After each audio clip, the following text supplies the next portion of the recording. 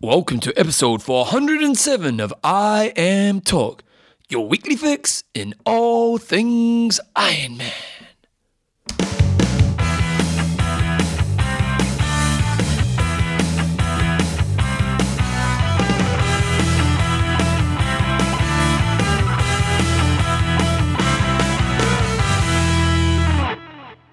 Alright, team, welcome along to episode 407 of I Am Talk with Coach John Newsom and Bevan James Oz. How you going, mate? Pretty good. And you? You got your Honu 70.3 t-shirt on? Yep, it's got to stay in character. Bit of a collector's edition. What does it say on the back?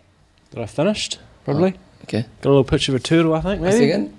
Yeah, there's a turtle and it says finisher. Yeah, I finished that race. You got top 10, didn't you? Maybe I got 10th. I think I was third age grouper. I think you got 10th. Yeah.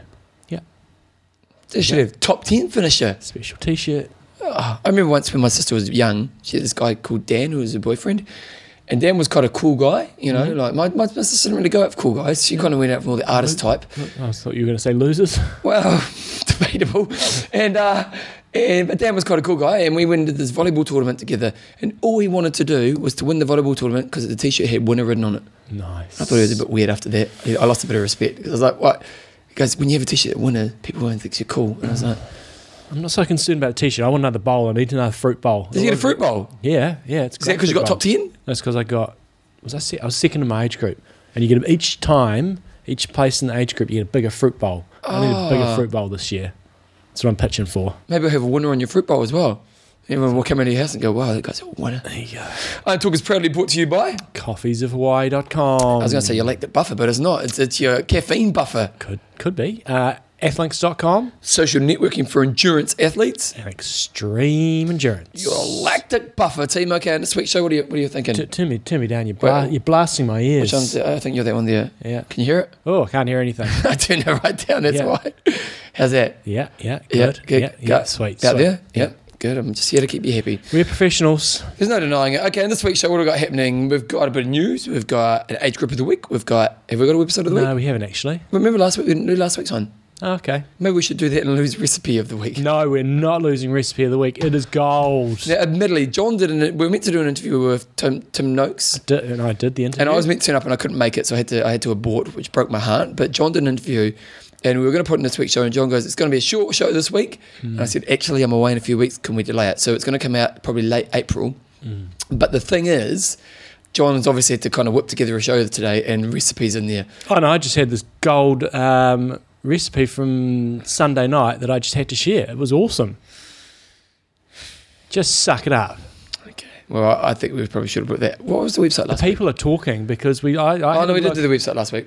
I had a look at our stats for Post Ironman New Zealand. I did see that. And people are listening to me. They want more Project 2014. They want more recipes. No, that wasn't. You didn't talk about the recipe in that race I think report. I slipped They were one more in, interested in your race when you were out looking at that bloody rainbow or something.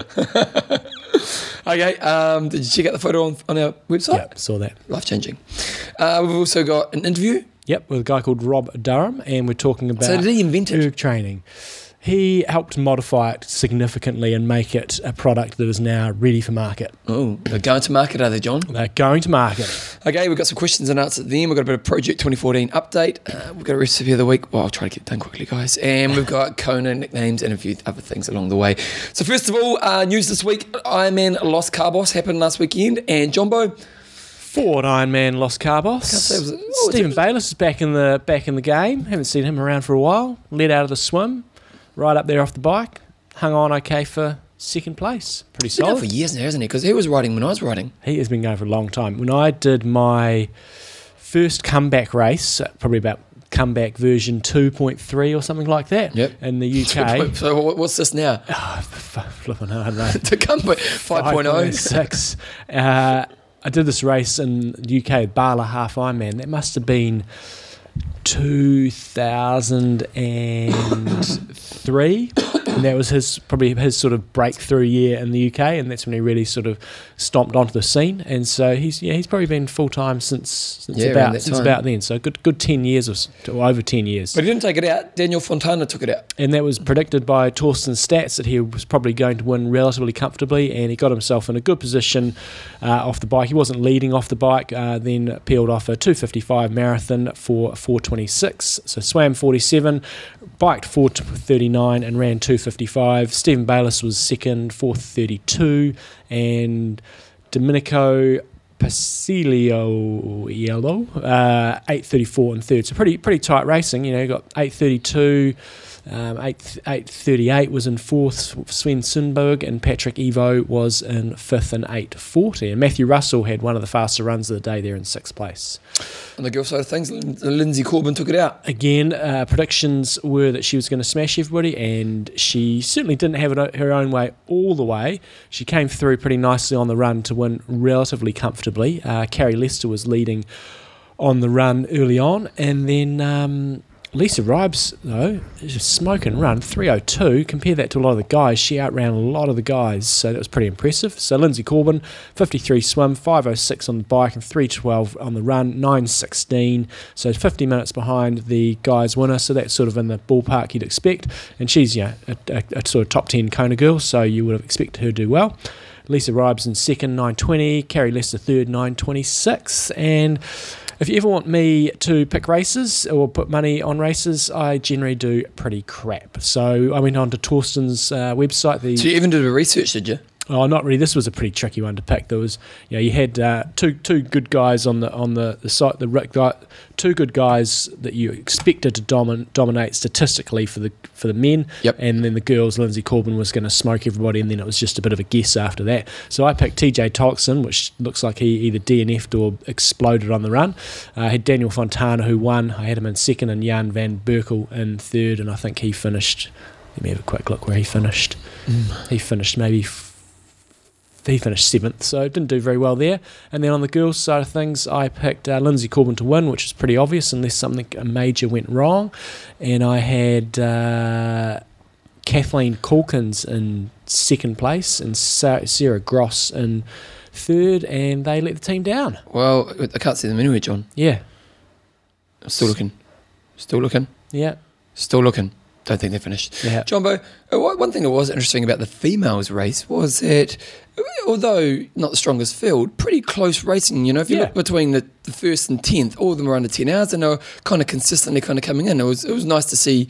I don't think there was any kind of sprint offs, but it was good little kind of competitive field. On the guys' side of things, you had all top 10 pretty much, 9 of the top 10 going under 9 hours. You had Pete Verbrusik back there in 9th place. So I wouldn't have said it's a weak ass terrible field, but there was no sort of rock. Daniel Fontana's not bad, but no sort of Kona top 5, top 10 guys there.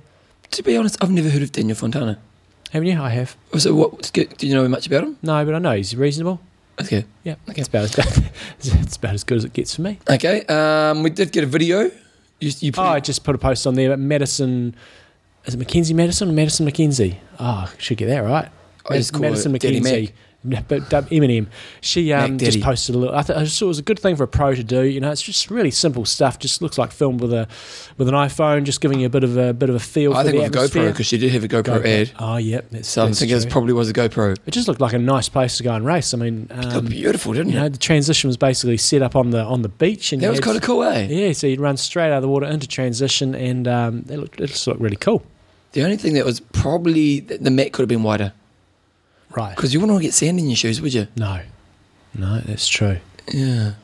But looked like a nice place to go and race. Okay, Jumbo, Fernando is going to go to Kona. Is it official? It is official. Well, he's got to qualify first, but he won bloody California 70.3 or Oceanside 70.3. It was a strong field, man. So he's not just winning, he's dominating. So far out, yeah, look at him. Jan Frodeno took it out in 3:49 with a course record from Andy Potts, Sebastian Kienle, Joe Gambles and Brett McMahon. That is like a world championship field, Gambles was right up there in the Auckland 70.3. Sebastian's won 70.3. Yeah, so that was a high quality field, and he's just crushing it. And Andy Potts always does great in this race. Oh, yeah. He normally wins it, doesn't he? Yeah, so to beat him by 3 minutes, and that was all on the run.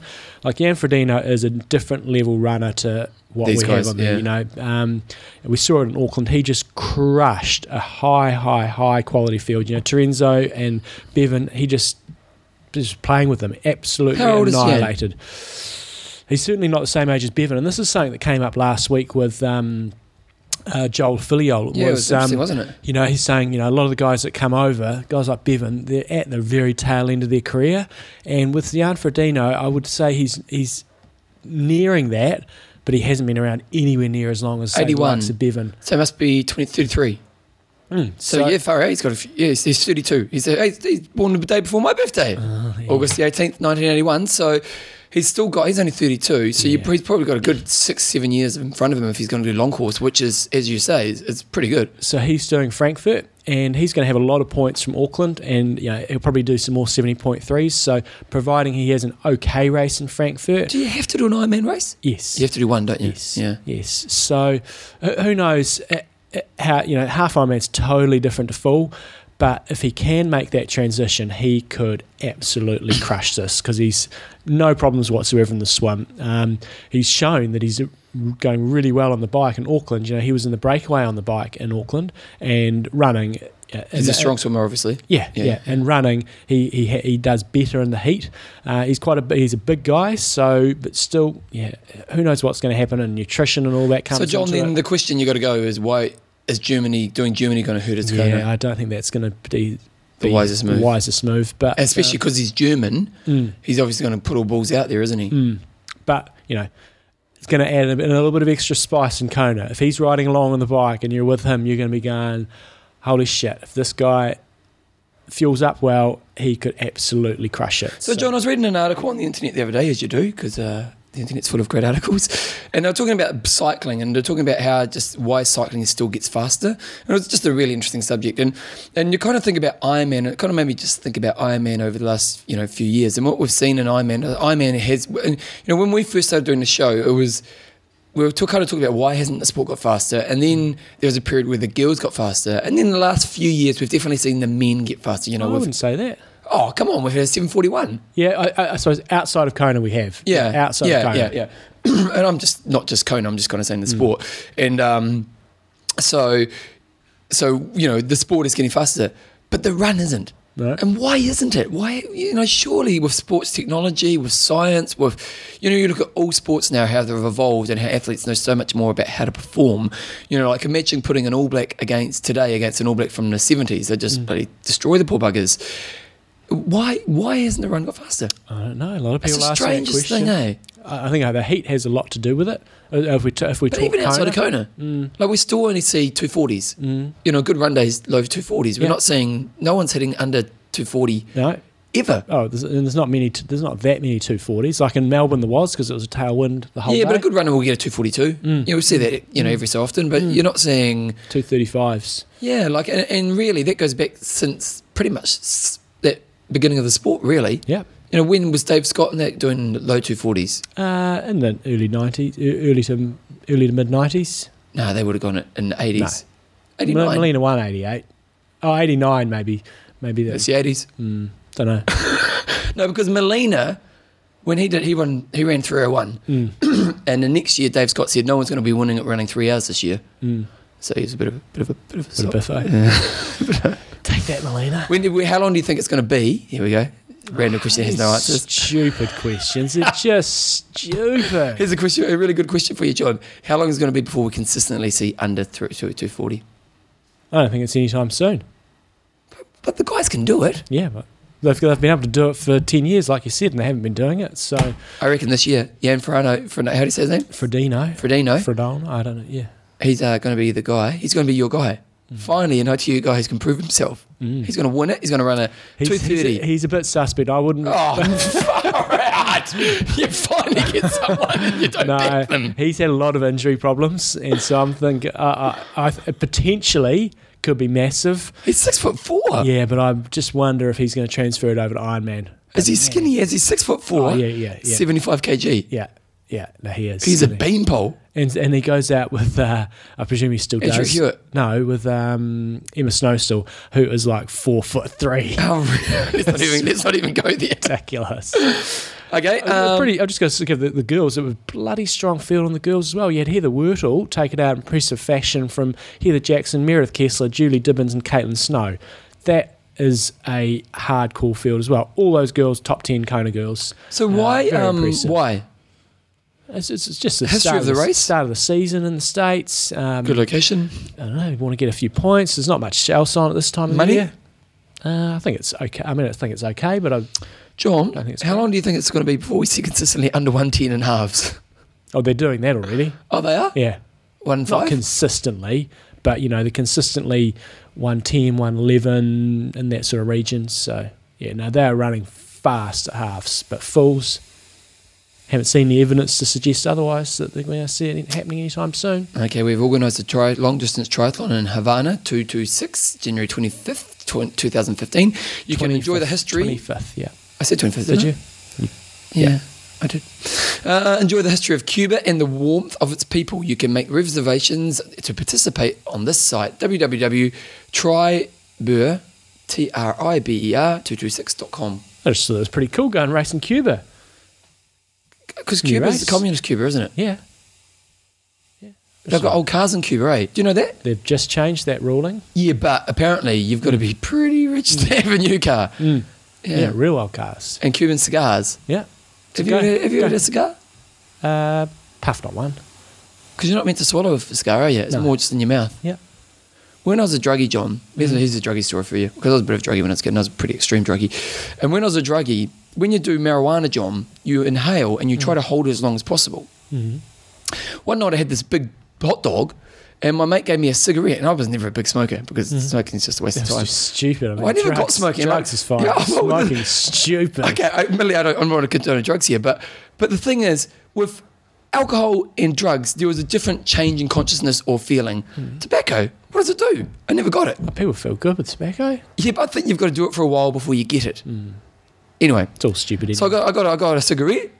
Took it like I was doing marijuana. Yeah. Spewed my ring out. Nice.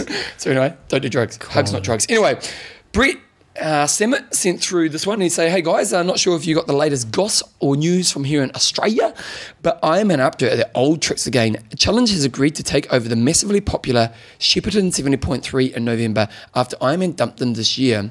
The local tri club was going to try put it on, but the logistics were just too big.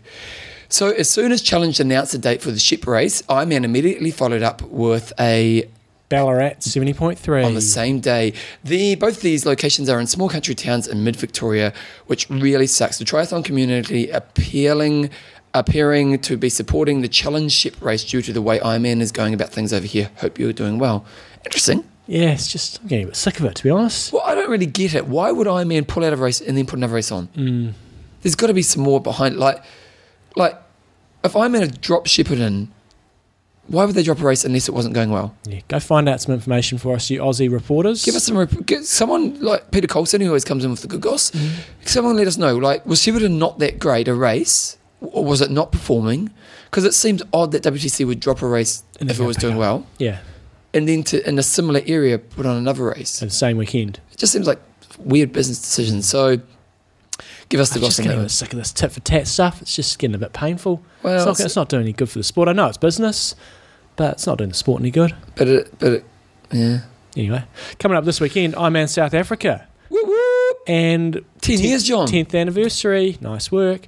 And pretty bloody strong field.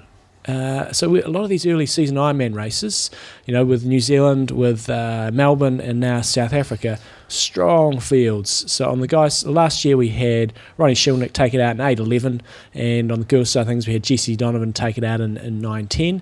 And this year on the guys' side of things, good old Farris is back in the game. No doubt, I can almost guarantee put money on him being in the top few. You got Nils. He's won this before, hasn't he? I think he has, yeah. Nils Frohnhold is ranked second on Torsten's ranking. Ronnie Shilnick's in there. James Kanana. John, they've got it on the website.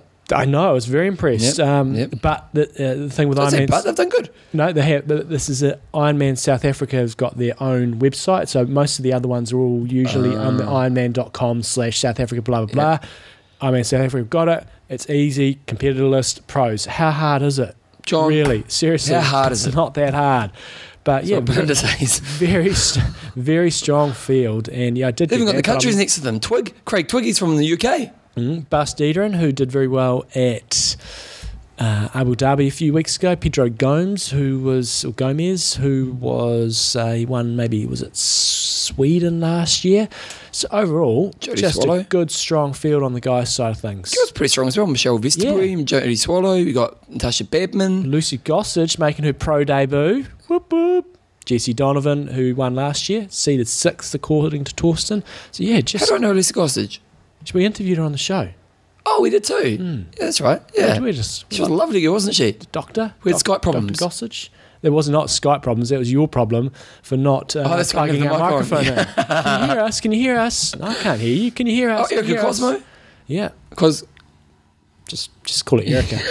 Erica. And Natasha Badman is racing. that's a really strong female field. Very strong. Go Lucy. Good guys side of field. Good guys field and good girls field. Should be a great race. Go South Africa. Auckland World Triathlon Series. Coming up this weekend for Kiwis and everybody around the world. Tune in. First big race.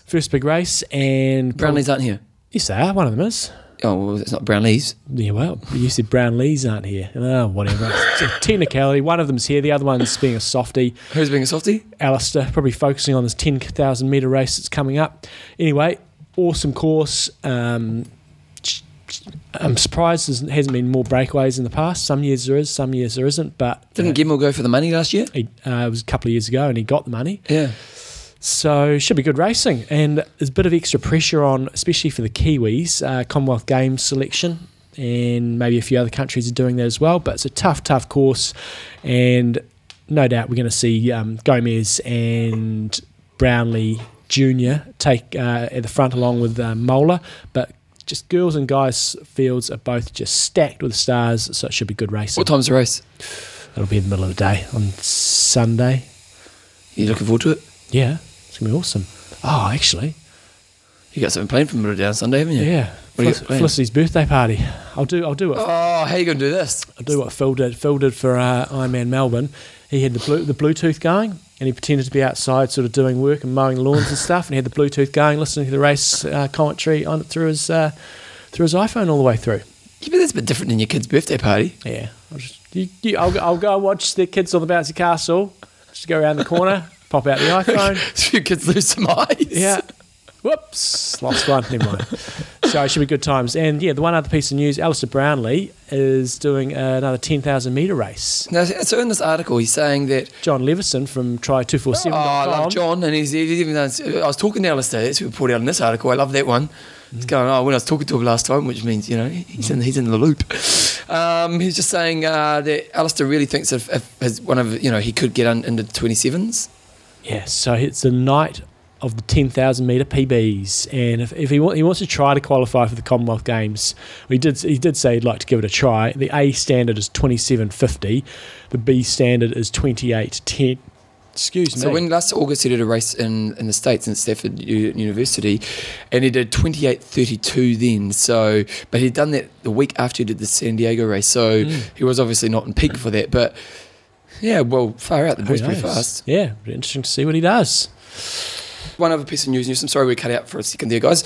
So WCC have sent us through one of those kind of PR pieces we get through all the time from. They've kind of introduced this kind of strange concept where it's basically saying that it's who deserves it the most. And they're working with TrainingPeaks.com, and maybe TrainingPeaks have been on board with this, but they're going to give away 25 Kona slots for the people who do the most training in the month of June. And I'm not usually into these lottery things, but having seen Ironman New Zealand, how it sort of kicked in there with the they had the 30th anniversary, and they had a little lottery sort of thing there at the end, and I don't know, some of these things are really creating a bit of goodwill out there, and so this is a cool idea. Well, you train your ass off for a month, and whoever racks up the most miles. But they're giving away 25 slots. It's not like if they did one or two. They're just going to slap a couple of extra planks on the end of the pier. You get an extra 25 people in there, no problems. Put a few planks.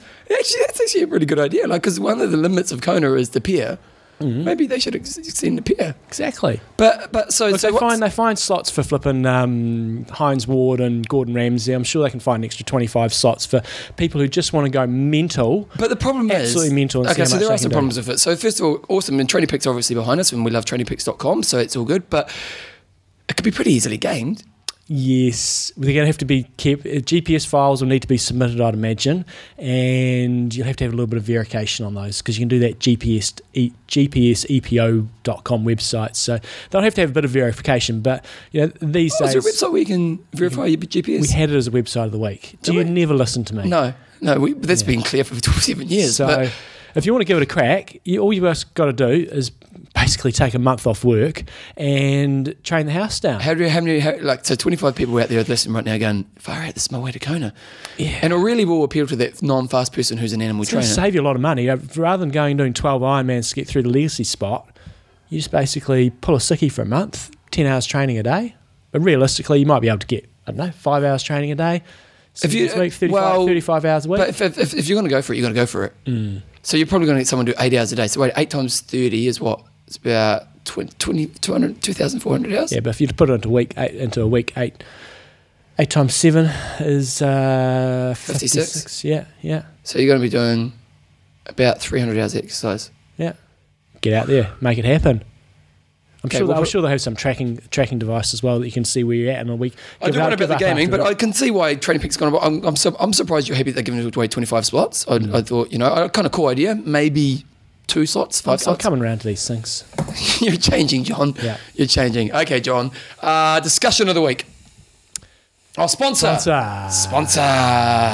Well, first thing, I had a little question here through from Camelo Lagambina. I'll ask the question. It goes, you guys are legends. You can't ask. Can you ask John a quick question about extreme endurance for me?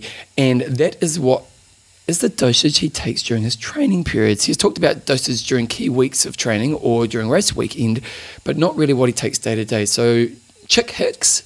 It's basically I just follow the instructions. So when I'm not doing any training, I don't take any. But when I'm in general training, just be doing 3 in the morning, 3 at night. I've got to say, I am noticing significant gains with the immune boost. And I'm now getting on that all the time. I was sort of on and off. I'm pretty hopeless with pills, but now I've got my new swallowing technique. Yep, you just changed, man. I'm all on it, and it just. Yeah, that's making quite a big difference. Anyway, but we're also going to hear a little bit here from the guys at Extreme Endurance about a little study they did in terms of saving your muscles and how we can reduce our muscle trauma. Wait a second, so I'm just pushing play now. I'm going to put up the video up to here. Wait a second there. This computer's pretty slow. When are you going to Kona? I'm going to Kona on May the 22nd. Hurry up, because I need a new computer. Yeah. New Zealand, we get robbed for computers. And on Lego that I was discussing with Bevan. Are you going to tell the Lego story later on? John, it's not playing. Well, we'll get there. So to get the Star Wars... Yep, tell us what it was. Millennium Falcon. Yep. It was in New Zealand. It's 290... Rhabdomyolysis is a dangerous medical condition, often associated with strenuous exercise and muscle overuse. Rhabdo is diagnosed by measuring an enzyme released into the blood by damaged muscle tissue, creatine kinase. As reported by the national media, rhabdo is an increasingly alarming topic with military personnel, firefighters, and cross-functional athletes. Unlike the day-to-day occupational hazards the military personnel and firefighters face, this cross-functional style of training has many athletes discussing the possible repercussions that come with it, namely rhabdo. X-Endurance has the solution to reduce muscle trauma, and they back this claim through science. An open-label test was recently conducted to track changes in CK levels of athletes. A group of 31 cross-functional athletes participated in this study. They were required to perform Fran twice over the course of an 8-day period. Fran is one of the toughest workouts among cross-functional athletes. After completing the first Fran workout, each athlete received a 7-day dosage of extreme endurance. They were instructed to keep their current diet and training schedule unchanged. On day 8, the participants returned to complete the second Fran test. On both the pre- and post-testing days, blood samples were taken to quantify and record the participants' CK levels. The quantifiable results of the test were amazing. Results showed after a 7-day usage of extreme endurance, a decrease by an average of 16.9% in CK levels pre-workout and a 63.55% decrease in CK levels after completing Fran were recorded. That is a game changer in reduction of CK levels. In addition, 29 of 31 athletes performed better in the second workout, with an average increase in performance of 8.55% or 32 seconds faster. Regardless of your occupation or method of training, this study proves by dramatically lowering muscle damage and trauma, you will experience less muscle soreness, a quicker recovery, and improve your performance. Prove it to yourself. Give Extreme Endurance a try. Better yet, go to xendurance.com and take part in the Karen Challenge. Hey, if you're not using Extreme Endurance, you're already behind. You're already behind, John. Already. So if you want to basically save your muscles a bit of soreness, just get on Extreme Endurance, xendurance.com. Remember, use the code IMTalk5. Okay, guys, last week's discussion. So last week we were wondering about the rolling starts, and we had a lot of kind of feedback on this, and people have gone... The question was, someone sent us through an email saying that they'd done a race, they'd signed up for a race, and it wasn't meant to be a rolling start. And then Port Macquarie, coming up. Port Macquarie. Do you know who sent the email? I think it was Brett Samot. Okay. And he was just saying then they've changed it, and he was a little bit frustrated by it because, for lots of reasons.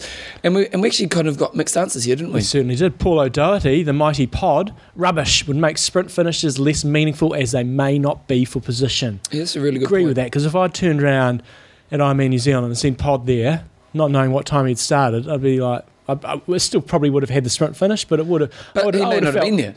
Yeah, I know, but I would have felt gutted if I'd put that sprint in and then he'd beat me by 10 seconds because he'd started 10 seconds behind me or something like that. So what happens? How does it work? You just rock up and start. Yeah, but how do they know when you started? There's timing, Matt. Very simple. So when you go into water? You walk into the water and you go. Oh, so it's not like an Ironman New Zealand where you swim out? No.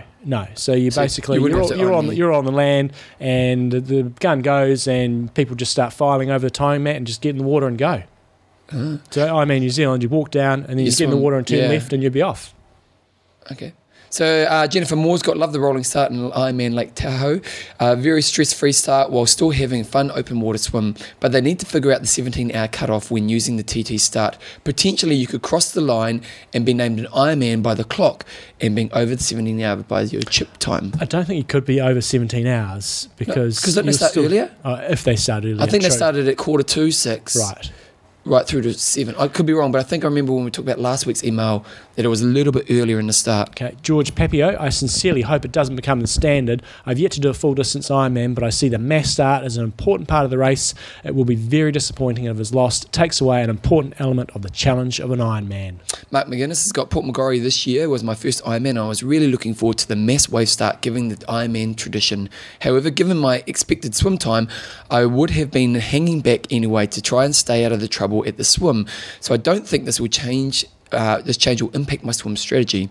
Athletes should be smart enough to be able to see themselves in a mass start.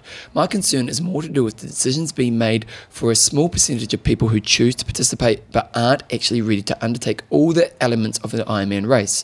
We shouldn't be lessening the challenge to complete an Ironman.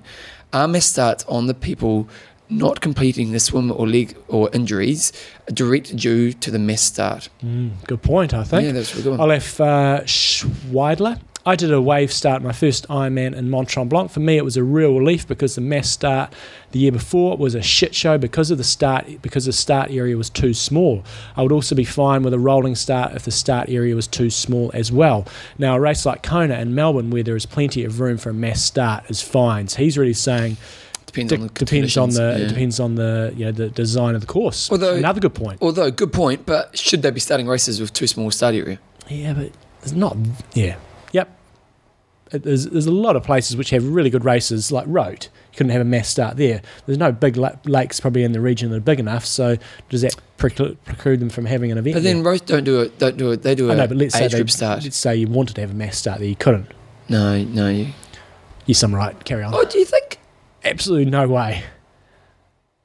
No way. Is it not wide enough? No. Troy Watson, most people have focused on the safety aspect, but I think you will find that there is an element of draft control involved here as well. When you're putting in 2,000 athletes in the water together, you have a large proportion of them exiting within a 20 to 30 minute period. When a large portion of those exiting the water together are then also going to complete the ride in 30 to 45 minutes bracket, you are creating a situation where more athletes and less road equaling more drafting. The solution, of course, is less athletes on course, but I will win an Ironman outright before WTC does that.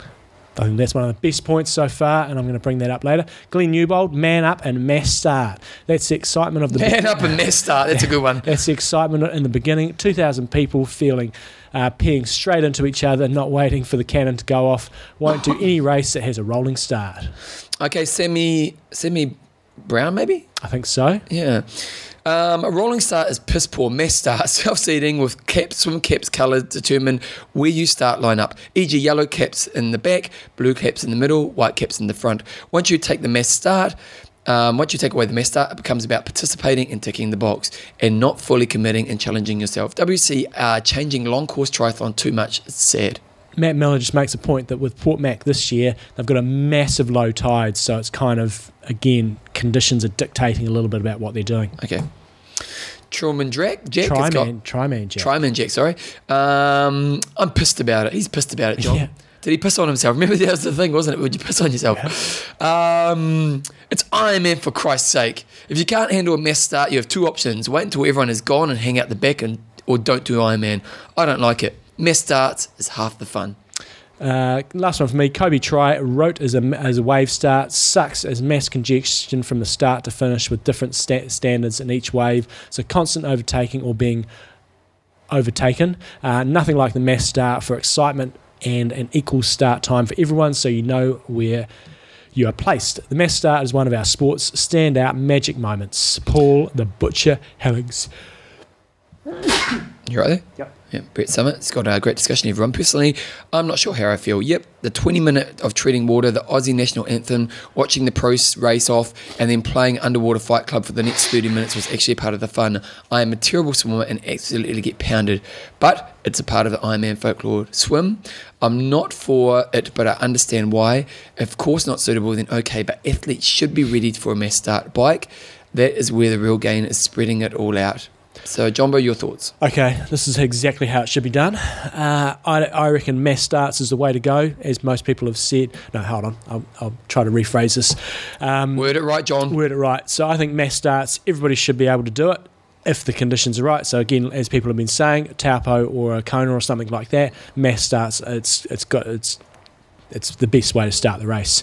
If this course is not suitable, like Rote or something like that, but I think, not doing just what do we call the new way? There's two starts. There's a rolling start, or there's wave starts. Rolling start and wave starts are totally different. I just don't know if I like rolling starts. Like, I get, you know what, for the non-confident swimmer, I get it. But again, you're doing an Ironman. Exactly. You're doing an Ironman. You're signing up for a race that is epic and it's crazy, and you know that's the deal. If you're not up to it, maybe it's not the sport for you. But at the same time, if you do a rolling start, like at least in the road. Like, Rote does get a bit messy, especially on that second lap, yes. and that swim start is. Oh, I didn't find it that messy, to be honest. But the thing is, at least you know the people you're racing with. Wave, though. Yeah, true. But I don't think I was the first time. Okay. Yeah, I wasn't. I was an age group the first time. But the thing is that I did Rote twice, didn't I? Yep. Yeah, I did. Yeah. So the thing is that. And Rote, at least you know the people you're swimming with are you're racing against. Mm-hmm. And I think that's the big difference. Whereas with a rolling start... You don't know where you are. Yeah, especially if you're a competitive person and you see, like, you know, your spotters out there on race day on Taupo would have been letting you know what's happening around you. Yeah. Whereas if it's a rolling start... You don't have a clue. And the other thing is just... Yeah. So... all that being said, almost everybody that I've spoken to who's done a rolling start didn't really have any complaints. And I've coached a few athletes that actually said, oh, no, it worked out fine. And some of them have been middle of the packers, back of the packers, but a couple of them have been towards the front and they haven't been too fazed by it. But towards the front people, what has been their strategy? It's been a bit mixed. I don't know what I'd do. I'd have to really give it some thought. Because is it worth kind of going a little bit after, knowing you're going to have to swim through some slower swimmers, but hopefully be able to catch up to some other groups, and then, you know, you're gaining some time on that swim? It's a tricky one.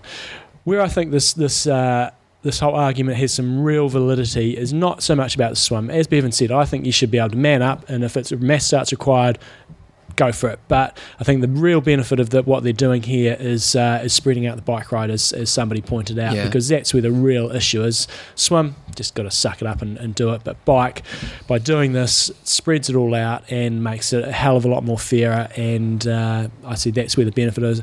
My suggested solution is to do age group wave starts. If you need to do, if mass start is not going to work, do age group wave starts. Then you know where you are. And it still spreads out the bike. Yeah. Still spreads out the bike. But do you think that in 10 years from now we won't have mass starts? I think there'll be a few, but I think on those big ones where you've got 3,000 to 4,000, they want to get 3,000 to 4,000 people on the course. I wouldn't have thought so. Taupo, I think, still works okay, but at Taupo you've got 1,600 people on the course, and it's still pretty congested on the bike. But if they got over 2,000, then I'd be saying, I think it's just going to become too much of a draft fest on the bike. Some would still be fine, but just the bike would start to become a bit of a debacle. On Taupo, how many people were you passing in your second lap? Oh, not many. Not many? I mean, a few, but it was not a big deal at all. Okay. Yeah, not a big deal at all. So whereas in Road, which was a much bigger field, we were definitely passing a lot more people. That was wave start. So no, but I remember just thinking the two lap on the bike, like in Road, which were probably 2,000 or 3,000 people. Yeah, but wave start. So those people might have been starting an hour behind us. Yeah, but on that second lap, you were definitely a lot more congestion of people to overtake. Okay, this week's discussion. So we've got someone who's coming on. We've got Sue from Endurance Corner. I was just arranging it this morning, so I haven't got too much details, but really going to go through tips on racing in the heat. So if you've got any really good tips about sharing your experiences or things that work well for you in terms of racing in the heat, we're going to have that as a discussion topic next week. Okay, John, I'm going to put some music on.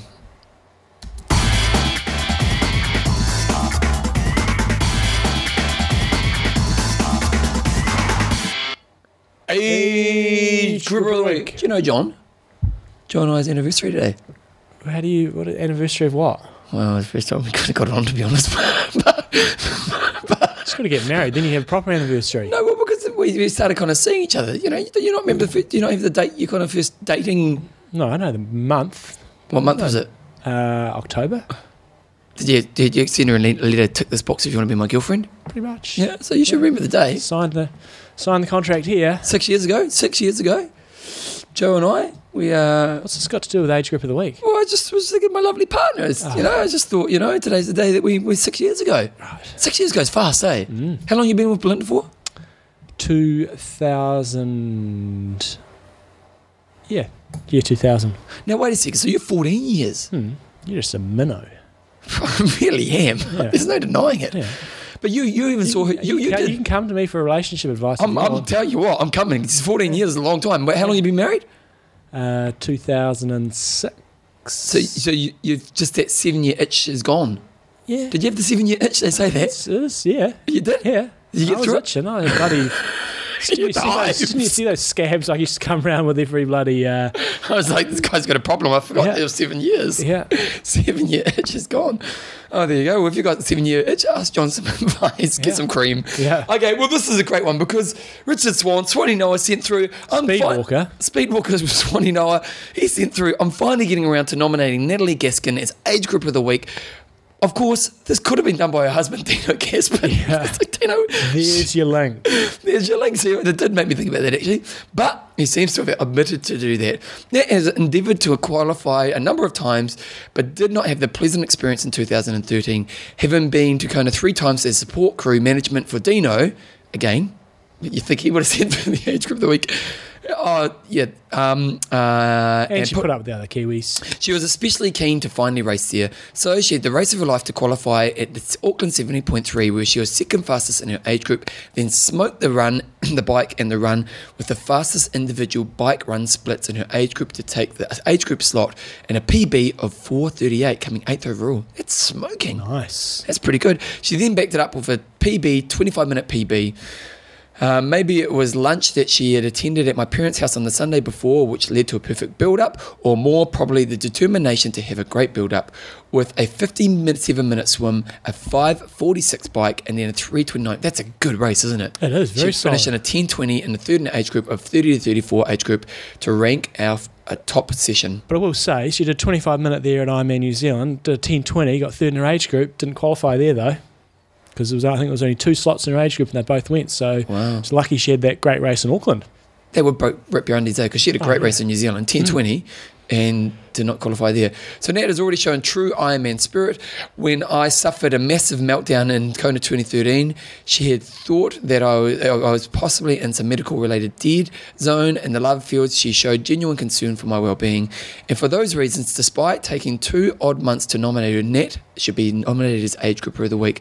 Honourable mention, Phil Patterson, past winner for his meaty performances. Obviously did this straight after Ironman New Zealand, including the second fastest age group time, 3:03-ish. Considering Phil's straight marathon PB is 2:55, shows how meritorious. Meritorious, never heard that word before. He didn't spell it right though, Swanee. Get your bloody spell checker out. Yeah, because John and I never spell things wrong. Meritorious you spelt wrong, and despite you spelt wrong. Just Dipsite.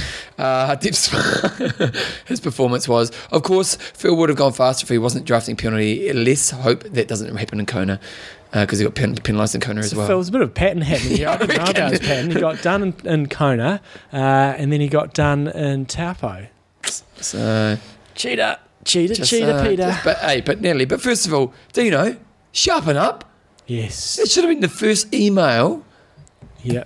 Show some love to your lovely wife. It is nice when you get someone like that who's around, because it must be hard when I always think when you're 2 people doing the same sport who both have the same ambitions. Mm-hmm. It's funny, there's a couple at the gym right now, and the guy is getting a lot of opportunity. They're both instructors. And the guy's getting a lot of opportunity, and it looks like he's going to go far. And he's a really good instructor, so he's going to get there. But his partner's a really good instructor as well, and she's not getting opportunity. Mm-hmm. And I often wonder, what's that like when they go home together? But Natalie brings home the bacon, hard-working lawyer. She's not a nutritionist, as some people may think.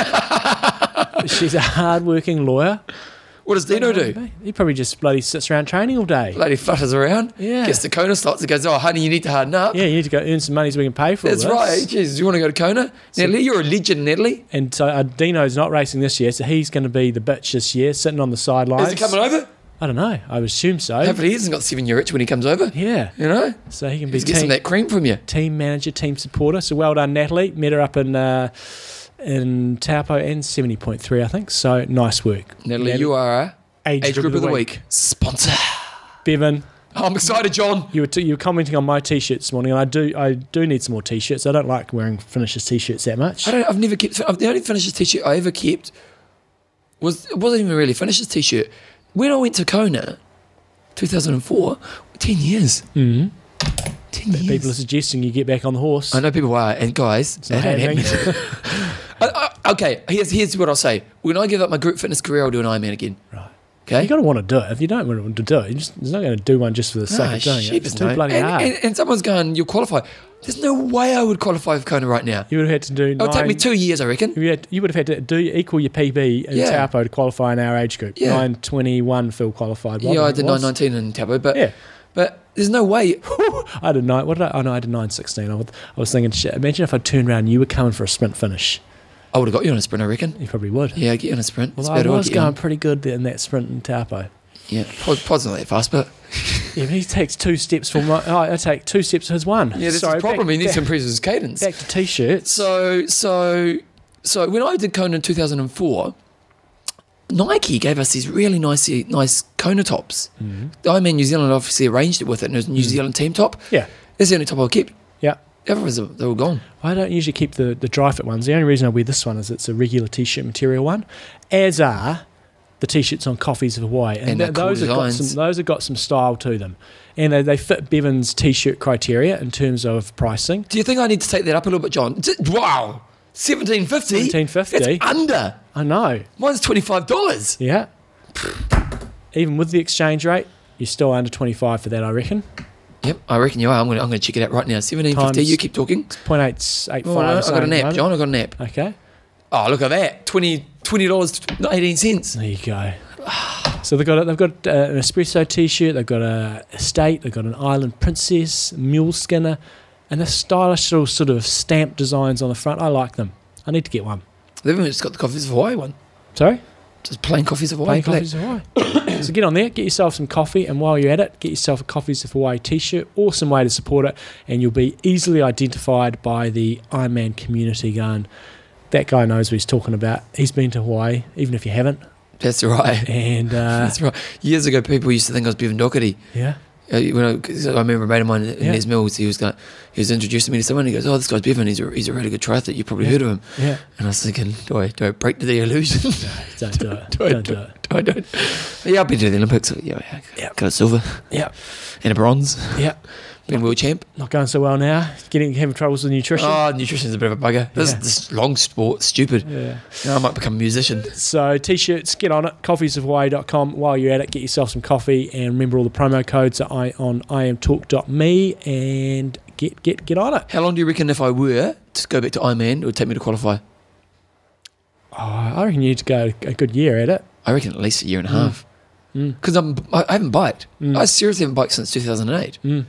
And when bloody the mountain snail's wife was beating me on the bike in that race I did, it was hurting. It was hurting a lot. Not hurting because I was pushing myself. Yeah, it was hurting emotionally. Depends how qualifying goes. Like last year, 950. You'd be able to do 950 pretty easy in our age group. Yeah. This year, 921. That'll take a bit of work to get to 921. It ain't happening. Yeah. John, we've got an interview. We have. So John did an interview. Got a bit of an introduction as we go through it, but basically we're talking about ergs, and I'll do a bit of a summary when we wrap it up. But this is Rob Durham. Here we go. Righty-ho, on today's show we're going to be discussing a bit around a concept that a lot of you guys are not going to know a huge amount about, erg training, and specifically a RevBox. You'll be able to find out more details about that at revbox.co.nz. And our guest today is Rob Durham, cycling enthusiast from Great Britain. He's got some sort of funny accent and we're going to figure out where he's from. Sounds like a bit of a mad scientist and an engineer and all those things above. And he's one of the guys who is very firmly involved within the RevBox. So welcome along to the show, Rob. Cheers, buddy. Righty-ho. So an erg. First up, we're going to talk about what an erg is. And I had my first try out on the RevBox yesterday. A very simple way of putting it is you take your rear wheel out of the bike, off the bike, and then you put it onto a contraption that is basically a big fan on, and you then work your way through that. That's probably the simplest way to explain it. But Rob is going to give us a much more succinct explanation of what an erg basically is. An erg is fan blades. In our case, fan blades with Aerons, and this one pushes out about 25% more than any other erg on the market. Generally around about 25 litres per second, and generally gives your legs a lot of pain. It does, and I think a lot of people get confused with the terms we use. So, some people think an erg, that's just a magnetic trainer. It's an indoor trainer. You say you're doing an erg session, but you're not really. So we're talking about an erg in this sense, not a magnetic trainer. Can you just contrast how different sorts of trainers work? So say an erg versus a magnetic trainer versus maybe what else is out there. Well, magnetic trainers offer resistance. As to which if you start from a novice, they have a purpose, and then as you get to become more of a elite, or not elite, but a Sunday rider or a weekly rider, they'll spin out over a period of time because you'll reach your goals and end of life for a magneto, other than doing warm-ups before races.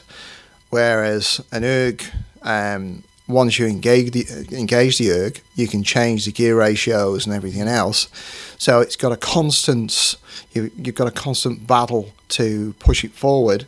And of course, the faster you go, the more resistance you get. But the same swings and roundabouts, because if you want to use lower gear ratios, as juniors come on board, they might have say a 34 chainring on the front, and then you've got an incorporated cassette on the back, which will have a ratio from 11 to 27, which most cyclists are familiar with.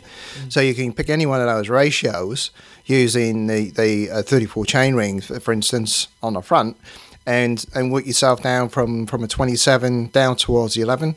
And as your legs get stronger and you get used to it, you can then change the front chainring to, say, a 36 or a 39, and your legs grow exponentially with the ratios that you want to put on. There's not a lot to adjust other than what's on your bike and what your capabilities are.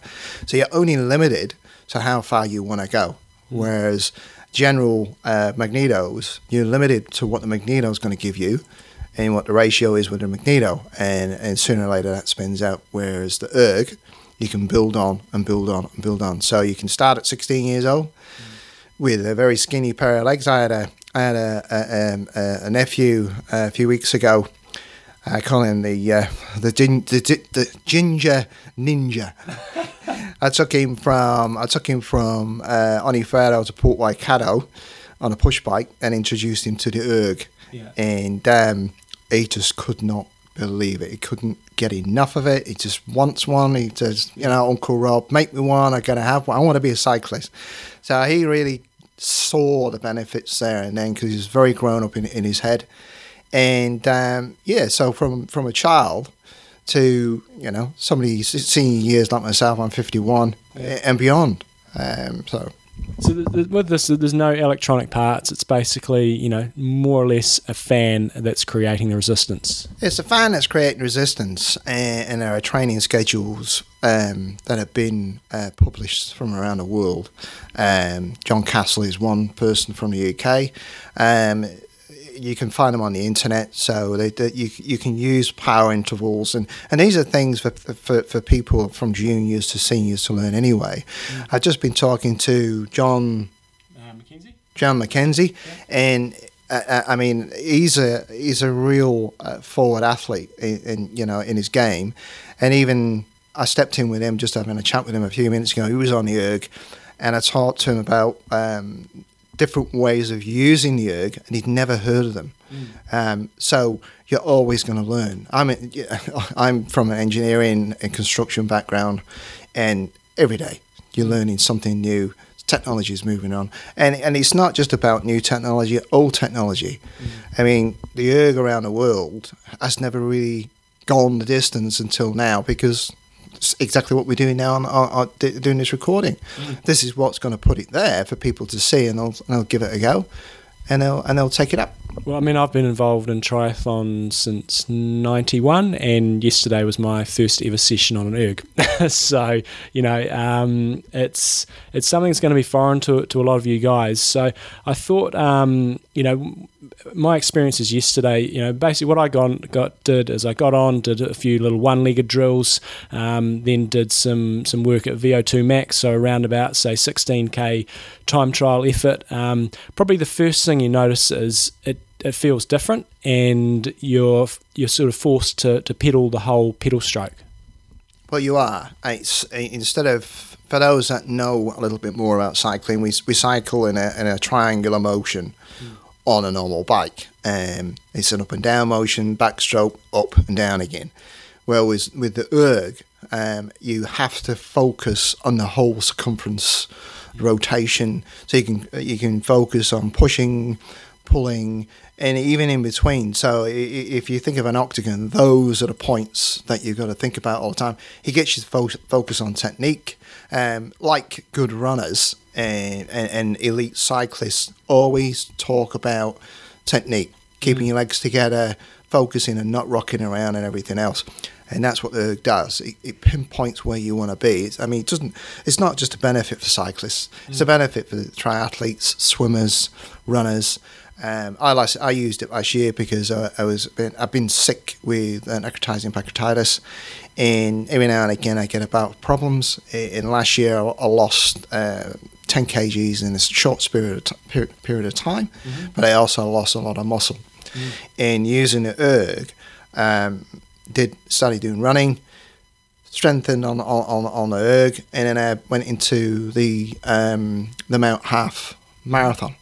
And I came out with 2 hours and 9 minutes, and that was from being 4 weeks earlier, really, really, really poorly.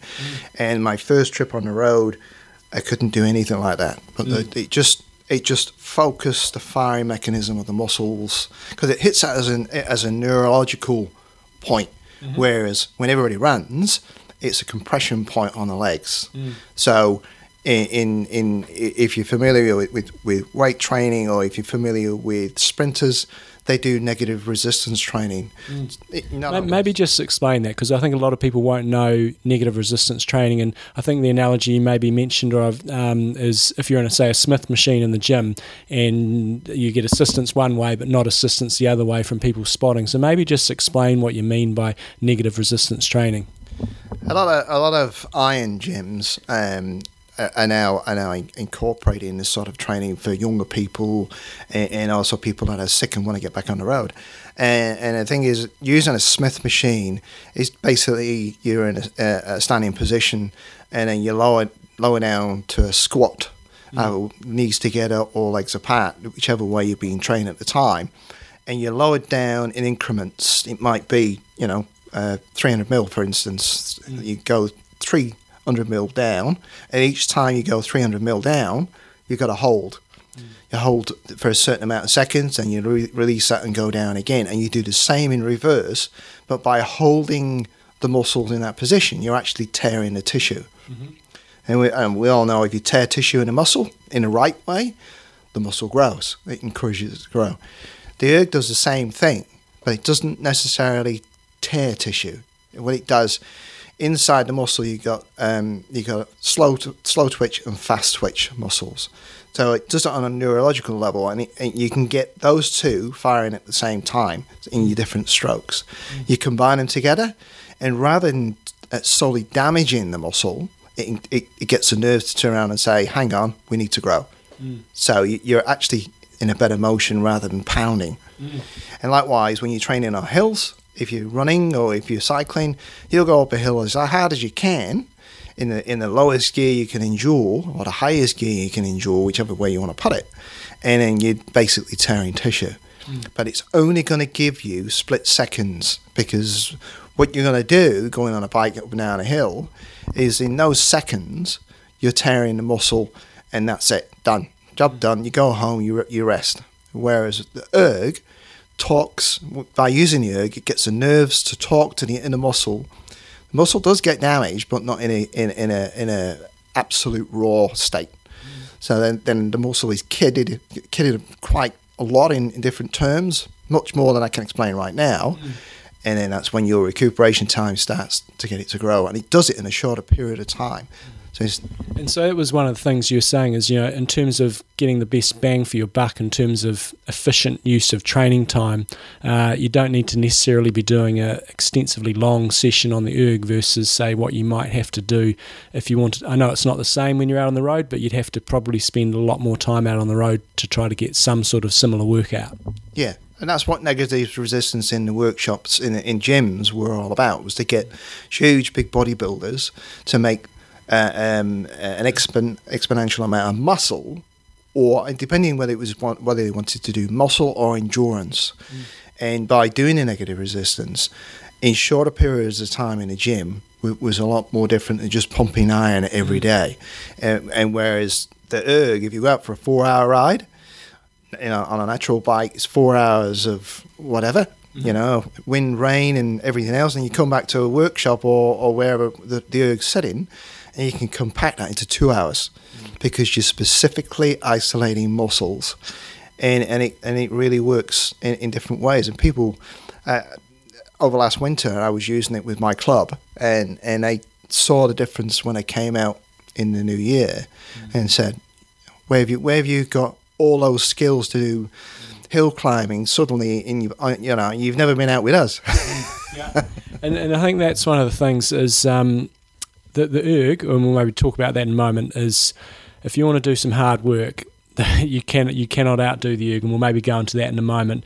But in terms of, I just know with most of the time when we go out cycling, we like to go out there and pound ourselves and smash it all around the place and do hill reps and do intervals. But we've spent for triathletes, I know, spend next to no time even thinking about technique, and this will really force you to be doing, a full pedal stroke all the time.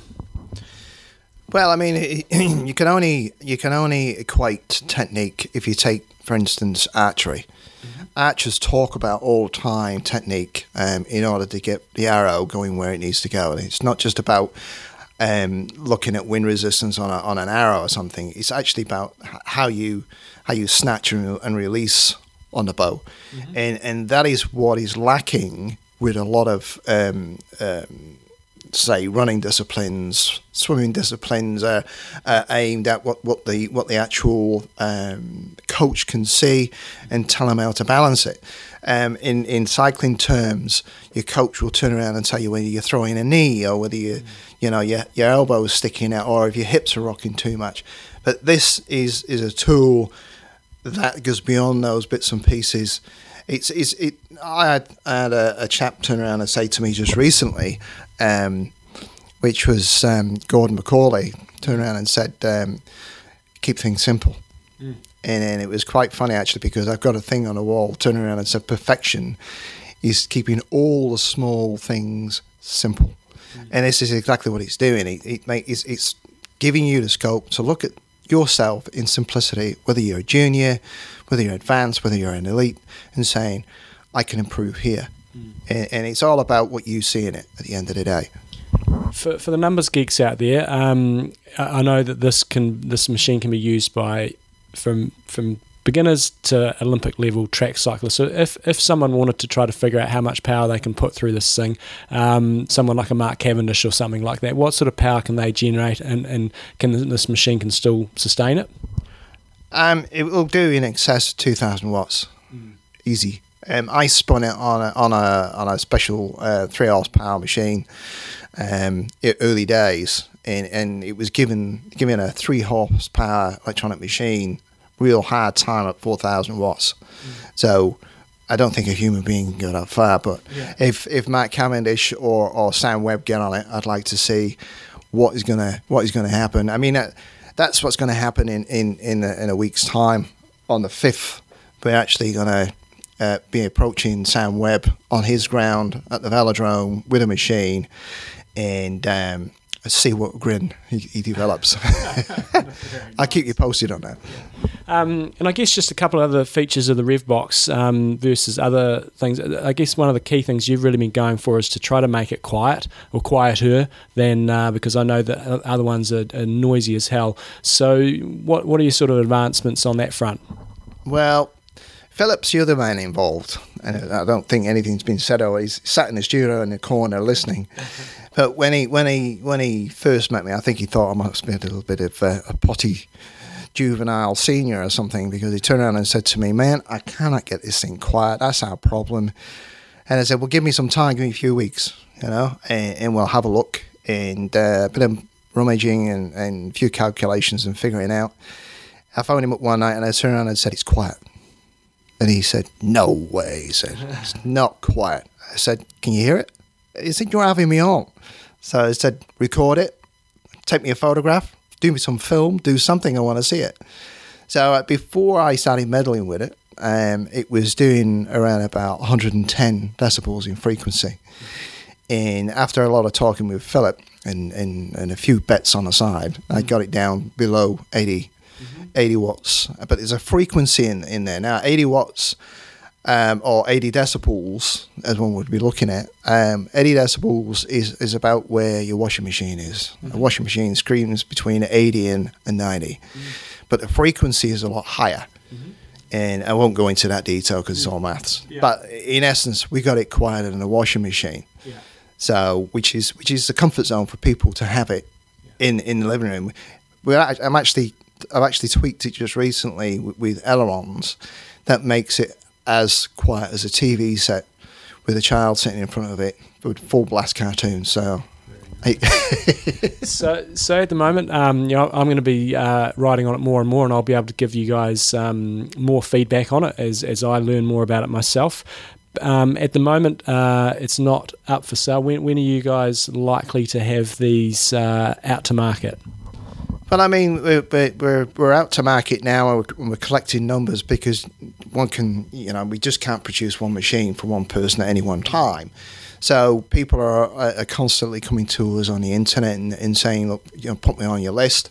And it's all about refining where we're getting the components from and building it in situ, because that's what we want to do is build it here in New Zealand. It's a Kiwi idea, even though there's a German in the corner and there's a Pom talking over here. the thing about it is we're both Kiwis, proud to be Kiwis, and that's what it is. So the only thing that's slowing us down at the moment is just the Kiwi element, is where we're going to build it. And we are building numbers as they come through. We rush them forward. But I think probably, Phil? 3 weeks. About 3 weeks we're going to be getting up there to production, and then Phil's going to be turning around and say to me, how can we make this better, bolder? So he's never going to stop. It's going to keep on changing, because it's what I was talking to Philip. If you stand still, you're a dinosaur. Yeah. So really, what we've achieved here has gone from what I saw one time being a MDF cutout on a track to becoming something more tangible, and within everybody's grasp. It's not going to cost you $3,000. It's cheap enough for a good old Kiwi to buy, because let's face it, we all like nuts and bolts for nothing over here. Well, look, guys, what we've really tried to do today is just give you a bit of an intro into another product that I'm going to be using this year, and my sort of quest towards Kona, and so we just tried to sort of skim over the surface, give you an understanding of what it is, and we're going to be doing follow-ups on this, so we can all learn a bit more about it. So if you want to find out more, go to revbox.co.nz, and Rob, thank you very much for your time. Cheers, buddy. Okay, Jumbo, so I haven't listened to the interview yet. First of all, how long is it? About 20 to 25 minutes. Oh, man. Is it good? It's gold. Life-changing? Life-changing. Why? I don't know. It's just an area that I've never really looked into or done any work on. You guys now know what an erg is all about. Bevan's going to ask me all these questions about ergs, but it's just been covered in the interview, so we're not going to go over that again. So wait a second, can you explain what an erg is? So it's just a tool that I'm going to be trying, especially over the next couple of months, to see what sort of... Can I just ask a couple basic questions? No. You can listen to the interview. But it's going to be... You can ask me questions next week, but I'm going to be doing a weekly Does it feel a lot different? Yes. It's in a wind trainer? Yes. Does it feel like in what way? It feels significantly different. It feels like almost feels like you're riding on false flats, sort of, you just got to kind of work it a bit. Yeah. You're trying to go up. You feel the pedal stroke a little bit harder. You're doing a full pedal stroke, so it's forcing you to do a pedal stroke all the way through. And I think one of the key differences is when you're on a wind trainer and you really get on top of it, you can really get the flywheel or your thing. You can sort of start. Becomes easy. It becomes a bit easy. When you go harder on this thing, it gets harder and harder and harder and harder, and there's no. Oh, so way. As the intensity, if you pick up, it gets harder.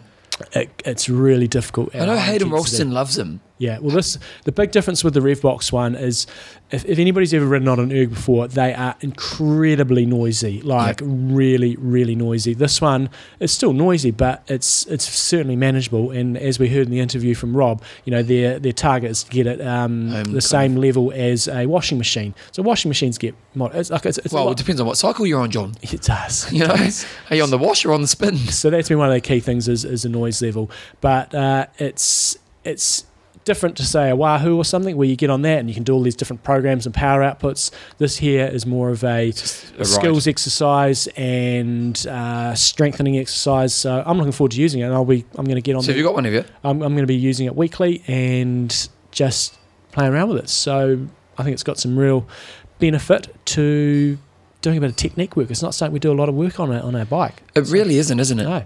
And when you think about, it's where you spend the most time in the race. It's funny that you don't do that. Okay, John. Well, check it out. The website is revbox.co.nz. We'll have a link to on www.imtalk.me. John, Project 2049 update. Oh, yes. It's back into it. You are? Back into it last night. Did 3 by 15 minutes at FTP. So certainly getting back into it. And that's sort of the plan over the next 8 weeks through to Kona, 70.3, and the camp over there is really to knuckle down and try to do some... When is it? 6 weeks? I think it's about 8. Okay. It's Queen's birthday weekend. I'm just counting to my computer, basically. Yeah, so we're in April now. April, May. I think I get back on 2nd or 3rd of June. Yeah, 8 weeks. You got till your computer. And then I go away. Oh, no. You filled me in on that.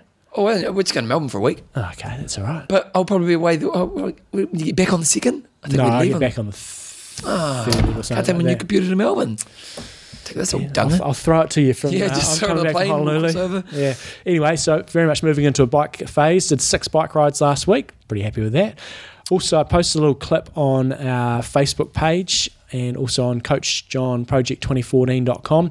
A little session we did in my garage on Saturday morning. We had. Oh, wait a second! I haven't seen this. Oh, it's got. So we basically got the. Where am I going? Wait a second. Uh, Facebook or your coach? I think you can go onto our Facebook page. I think I posted it on there. Maybe I did. Maybe I didn't. No, I don't think you did. Okay. We'll go to Coach John. Anyway, what we did is we had 4 of us in my garage. We had the Wahoo kickers in there, and we're basically using a software program called Perf Pro, and we had the big screen up, and we had a little projector, and what we did a warm-up, then we did a 25-minute race on the Hawaii Ironman course, and this is legit fair racing. You're all on the kickers, and it's all telling you who's first, second, third, and you're going back and forth and what have you, and it loads the resistance up for all the hills, and me and Murray were sitting there trying to figure out which hill we were climbing and stuff. And we did that, so that was really cool. And then we did another 1-hour workout, which was all based percentage of FTP. And so, when Murray's riding next to me and he's at 105% of FTP, he's working at a significantly different wattage to me. So we're all doing the same workout. Wait a second. What's your website? Coach John. No, it's not. Project2014.com. You sure? Yes. John.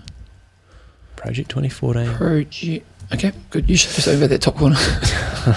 So it was just a really cool. I mean, you can do this stuff by yourself by getting a Wahoo or a CompuTrainer. But the fact that we were able to have a head-for-head race, and this is the first. Who won? Heath, actually. Heath Exley. I probably Heath. Oh, Heath Rowe. He's my old swim coach.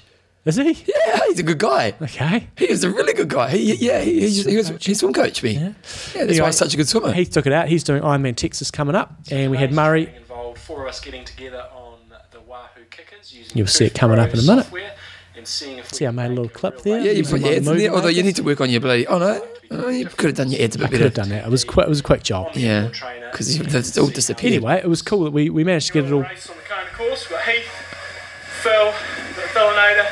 Jeez, you got a big screen. Yeah. You got a projector. Yeah. This is the Perf Pro screen. Oh, that's pretty cool. About 25-minute. How long are you going for? 25 minutes, is it? Yeah, I only have a clip. I got puffed, so I stopped recording. Oh, so wait, you're racing right now and you took a video? Yeah. 25-minute. Oh, that's why you lost. I know. You can see the course profile there. You can see Oh, that's pretty cool. Yeah, so it's Although, get rid of the Windows logo in the background. Oh yeah, well. You should have a picture of the trees. Yeah, if you listen to the whole interview, you understand why. It was early in the morning. I didn't have time to do that. It's just cool. We could do a race in my garage, and in our club now we've got 10 of these, and we're getting another 9 on the way. We can have 19 people racing head to head in one room. It's going to be really cool. So that was kind of cool for. So wait, last it's week. purely speed, or is it based on ability? We can do it either way. So you can do it as a pure race, and you just load in the person's weight. So if Murray's riding up a hill next to me, it's going to be a little bit harder for him because he's 84 kgs versus my 70, and it factors all that stuff in. Or you can do intervals at a percentage of everybody's FTP. But you need to know their FTP. Yeah, just a cool way of racing, and it makes. So if you guys have got long winters and stuff, a Wahoo kicker is going to cost you about $1,000. The software costs you another $100. It will make your training infinitely more interesting, and you can make it a lot more specific. And if you haven't got a power meter, it's a great way for getting an introduction into power as well. So just in terms of Project 2014, April, May is all about the bike for me, and I'm not too worried about the Kona 70.3 in terms of race performance. It's just about getting better on the bike. It's pretty cool. I like that. I do like that. And I was very surprised. I don't look at our stats for our show very often, but there was a massive spike on the post-Ironman New Zealand show, and I was quite surprised by that. There was nothing else special about that show. Oh no, people are interested in your race. I know. So people love you, John. Yeah. It's okay. So we're good. So Project 2014 update is going to be in most weeks from here on in, people. Oh. Is that what you're saying? You're justifying. Okay. Sponsor. Take a pause. Take a pause. I'll take a pause, John. Wait a second. Here's a pause. The great thing about podcasting, John, is the pause doesn't exist in their world. It doesn't. It's actually 3 weeks later. I've got a good topic to discuss about Athlinks next week. That's why I had a pause, and I didn't have time to figure it out. But last weekend we had Ironman Melbourne. Yes. What you can do, because Athlinks obviously takes a little while to get the results up there because they've got to wait till they're all confirmed, and Ironman probably modifies them all a bit. What you can do, you can go onto athlinks.com and you can put your own provisional results up there, and then once they do come out, you're in. We had a few people up there. We had P. Patterson. Oh. Not Phil. But Paul Patterson. Oh, But here we go. That's funny. There is two Phil Pattersons in Christchurch, and one of them's a mountain biker, and he did quite well in the race. So I was sitting there with Phil actually on Saturday looking through the results, and I said, Phil Patterson was like 20th place or so. Who won the race? Some 16-year-old dude. Really? Yeah. Wow. Yeah. Anyway. Was it much of a field? No. Okay. No. Lots of people did it, but not many. So Paul Patterson did 10:52. Peter McLeod, from now based in Christchurch, 11:12:58 on 3 weeks training. Alison Simmons, also from Hawaii, 11:25. Brian Dragonak from Newcastle, 10:25. Greg Gorman, 11:18. Andrew O'Connor, 9:27. Smoking. James Whitaker, 12:12. Grant Callahan, 10:06. And Natasha Wendt, 14:28. It's pretty good. It is. So if you want to get on there, go to athlinks.com. If you've got a race you've just completed, say, for example, you've just done Ironman Los Cabos, you go in there, just type it in, and you can add your result in there, your provisional result. You can put in your time, and then when they come out, boom. The key is, like a week after your race, is go and do it. You know, but like almost like put that in your diary, go to Athlinks, put on my thing, because it's that thing that if you don't do it, you'll regret it later on. Yes. And as John's been really good at doing it, and you'll kind of just look at his career of racing, and it's just such a great thing to have. It was funny actually, because I write a diary every night. I've often talked about this, and last Thursday night Tyler was to here, and so we went back and grabbed all my old diaries, and we're starting to read some old diaries, and it was really interesting reading to her some of the stuff I'd written about her from 5-10 years ago. You're a shit. Yeah, pretty much. Oh, crappy. No, luckily it was mostly positive. But it was just really cool, and it was just sharing those memories. And, the thing is, diaries are a really cool thing to have in your life if you do them.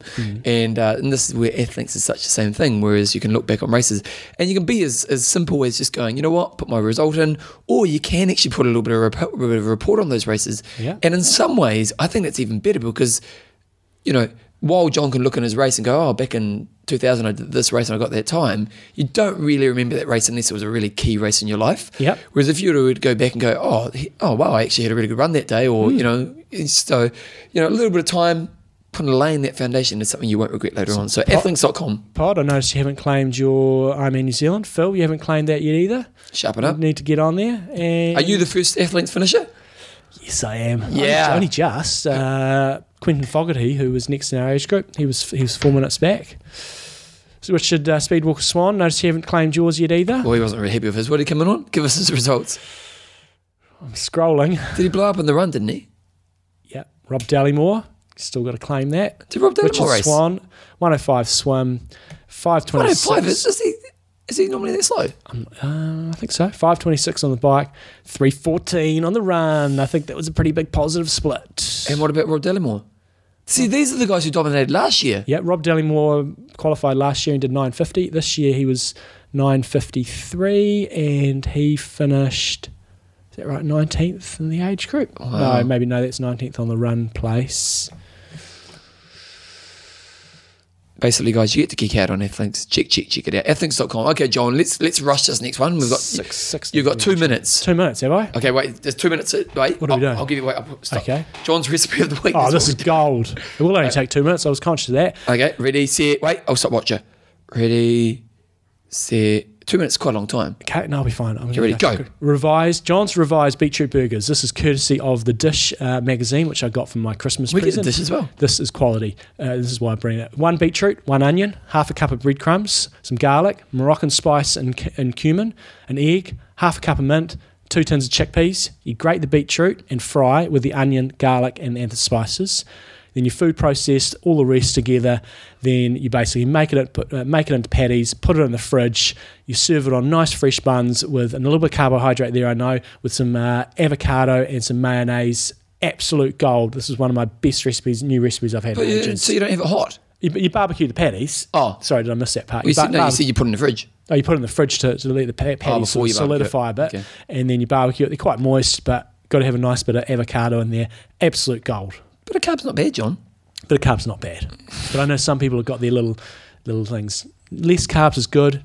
I don't think you need to eliminate carbs. No. Although Noakes will tell us otherwise.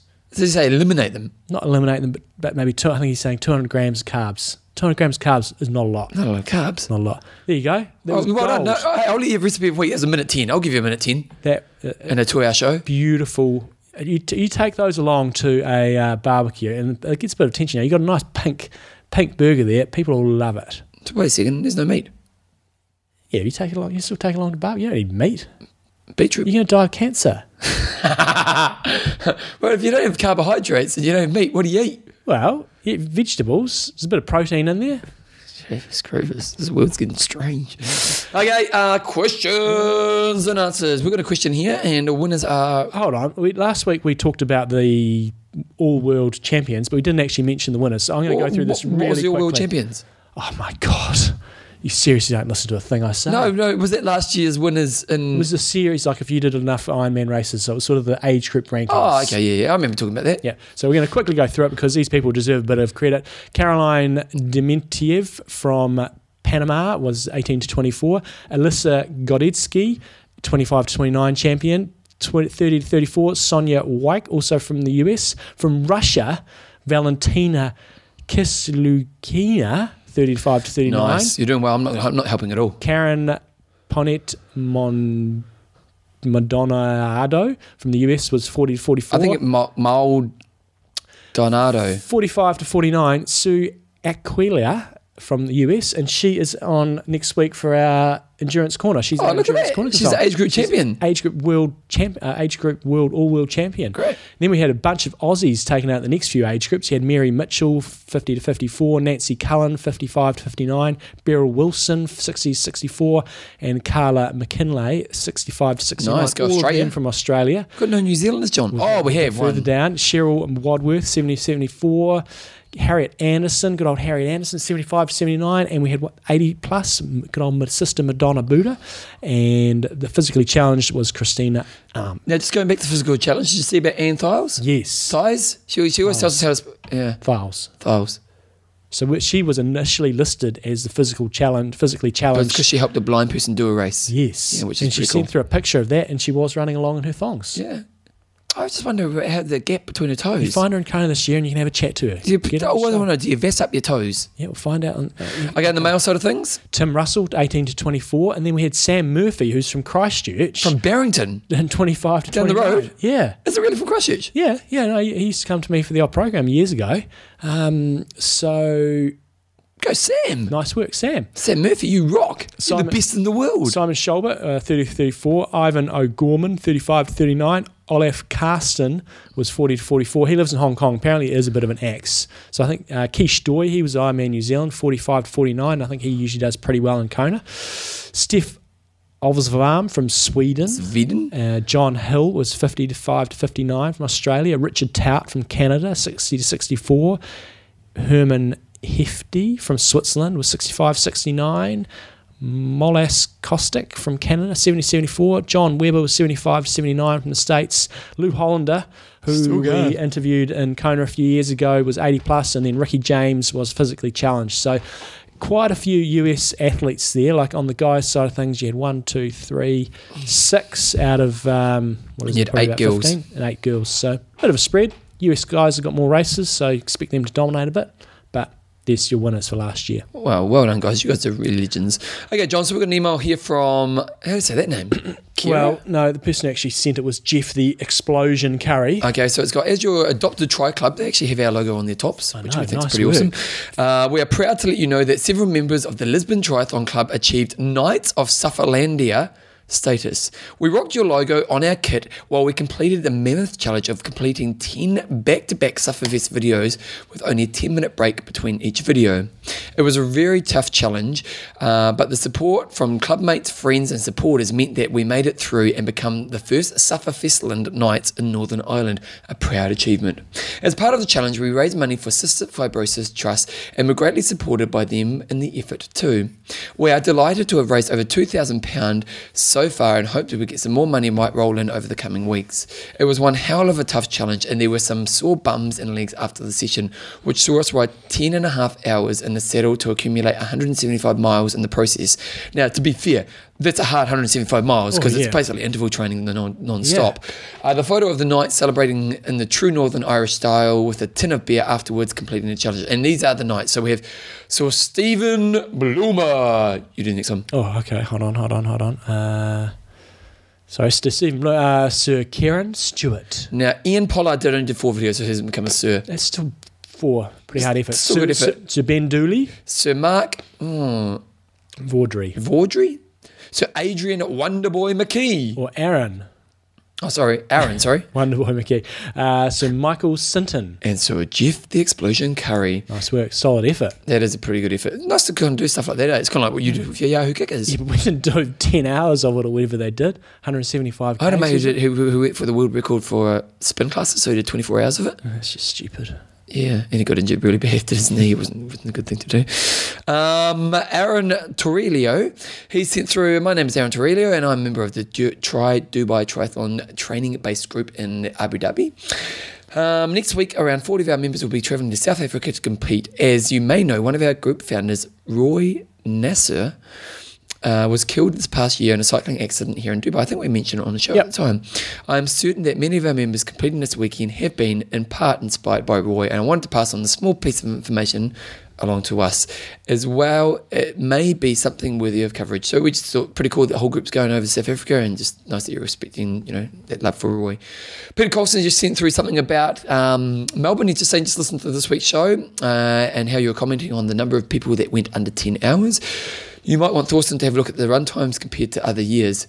There is a point-to-point run, and the entire run had a tailwind this year, he was saying. So a nice southerly was pushing everyone to the finish. The south wind also pushed everyone up the hill heading out on a bike, and then downhill when they were coming back. But the wind didn't even exist on the second lap of the bike, so probably made a big difference. He's just really interested to see what will happen when it goes northerly, and he thinks it'll be, pros will be going sub 10 that year. I think that's a bit of a stretch. They're not going to go from 8 to 10. Wow, Peter Colson, he knows his stuff. So just saying that. And then just Camilio Hitchchick La Gambia. Yeah. She's saying she was watching this, reading this month's 220 magazine. Yep. Triathlon Tim Hemming. Yep. Gets a feature with his Iron Talk tricep on. Nice work, Tim. Yeah, mate, legend. On a serious note, guys, we've just got one thing I do want to mention. I haven't told John about this, but it's just an important thing. Adam Carolla, he does a podcast. It's a very popular. Have you heard of Adam Carolla? No. Okay, so in podcasting world, Adam Carolla is a comedian. He's kind of a big American comedian, quite a famous comedian, and Adam Carolla is pretty much the biggest podcast in the world. Outside of us. Pretty much. Yeah. And luckily, other people don't know this, because Adam Carolla has been done for patent right now. So patent law is basically, software patents are a very interesting area right now. So basically a guy who 20 years ago put in a patent for this whole idea of, if you have a list on the internet, you have to pay money towards him. Mm-hmm. And he's going at podcasters for this, and he's gone for Adam Carolla asking for $3 million. Mm-hmm. And why is this important for us? Well, it's actually really important for all podcasters out there, because Adam's basically going to court and he's going to fight this battle because, he doesn't want to pay $3 million, but B, if he loses, these guys are going to come after all podcasters. And they'll go from the big guys down, but obviously, even the small guys like John and I, they'll come at us for money that we can't, they come at us. What would we potentially done wrong? I don't understand. Well, so patent law basically says that, let's say I invented the cup. Yeah. And I spent all my energy inventing a cup, and then you wanted to make a cup. Well, I've spent all my energy and resources making this cup. So if you want to make a cup, you should have to give me some kind of commission. Yeah, I understand that. Yeah. So patents are a really good thing for protecting property or intellectual property, and so if you do the work and you make the investment, you get some return.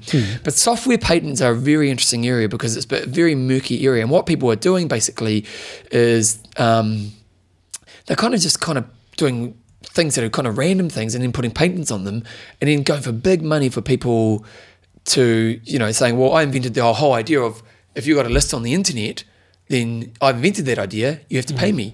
And people are just doing all these random, and their argument is that there probably shouldn't be patents on software stuff. And so there's this whole idea of patent trolls who basically invent these patent softwares and then go for big companies like Apple and that have paid millions of dollars out to people just for these stupid ideas. And Apple actually paid quite a few $1 million for the people who owned this patent around the podcasting one a few years ago. I'll put a link to This American Life podcast on patents. It's a very interesting area, and it's actually really corrupt, but they're making millions and millions of dollars. And so this person who owns this patent for the whole idea of doing lists, I'm not sure if that's the exact patent, but it's something like that. he's gone to Adam Carolla's podcast and he said, look, you owe us $3 million. And Carolla's obviously, well, you know, I don't want to pay you $3 million. And it's it's a lie. It's crap. You know, you've just some idea you thought of 20 years ago. It hasn't really had much to do with anything I'm doing. So Adam Carolla is going to go to court to fight it. And it's going to cost him $1.5 million to fight it in court. Crazy, eh? And that's what's happened is with these patent trolls is that the court costs are so high, so they'll go, oh, look, you know what? Give me $500,000 instead. And people lose the battle. But then what happens is once Carolla loses, then they'll go to the next bigger podcast and so on. Eventually they'll come to guys like John and I who, you know, on this particular podcast, we're probably mid-range, but they'll come to us and they might say, look, we want you guys to give us $50,000. Now, John and I don't have $50,000 to put towards this. We'll probably say, well, bugger it, we'll pull the show away. And so what Carolla's doing, he's going to court and he's going to try fight this, and it's going to cost him $1.5 million. But if he wins it, then they disappear. And it looks like he's got a pretty good case because there has been some examples in other areas where they've won the battle. So basically, why am I talking about this right now? Well, Adam Carolla's got a Fund Anything fund that you can go and donate money to, and I've put $100 of my own money into it because I really believe in the cause, and I think it's an important thing for podcasting in general. And he's got a fund, and right now it's up to about $300,000, but they need $1.5 million. Now, with this thing, Adam Carolla is not taking any money. The Fund Anything is not taking any money. If they don't spend the $1.5 million in it, they'll put that towards fighting future cases, or they'll just give it to charity. So it's not about making profit at all. It's just about helping Adam fight this fight because. As a podcast listener, and I know myself, I spend hours listening to podcasts all week. I love podcasting, and I think it's actually one of the best forms of media out there in the world right now. And so as a community, we need to get behind Adam on this. So I'll put a link to this on www.imtalk.me. And if you listen to podcasts and you really appreciate, the free content you get, obviously we get paid. John and I do make some money from podcasts. It's ad supported, but at the same time, comparison to like TV or radio where you listen to, 20 minutes of ads for every hour you get, there's bugger all ads. But if you actually just appreciate this form of media, this is a battle we all need to get behind. So I'll be chipping in. Yeah, definitely. Just go on. I'll put a link to it on our show notes, www.imtalk.me. I think it's actually, I'll find it now. I'll tell you at the end of the show what the actual the link is on the show, so if you want to do it now as you're listening, but just chip in a few bucks, and seriously, if we can get to that 1.5 million, we really want to win this case. And it's a thing that a lot of podcasts out there are talking about, and it's just a really important area. So I'll put a link to it on the show notes, and while John's talking now, we've got to wrap this up soon because I've got to get out there and train so I can rack up enough points to get a future slot for Hawaii. Exactly, John. Exactly. Okay, it was an April Fool's joke. Yes. And actually, what I'll do right now is I'm going to pause because we tried to do it early on and we lost the plot, and then we had to pause and do it again. So wait, I'll put that on now. This was first attempt. Here we go. Righty-ho. Moving on. There was another piece of news. What's the other? Oh, that's right. Yeah. This is big news. This is big news, John. So we just got an email through from WTC this morning. They always send through the PR pieces.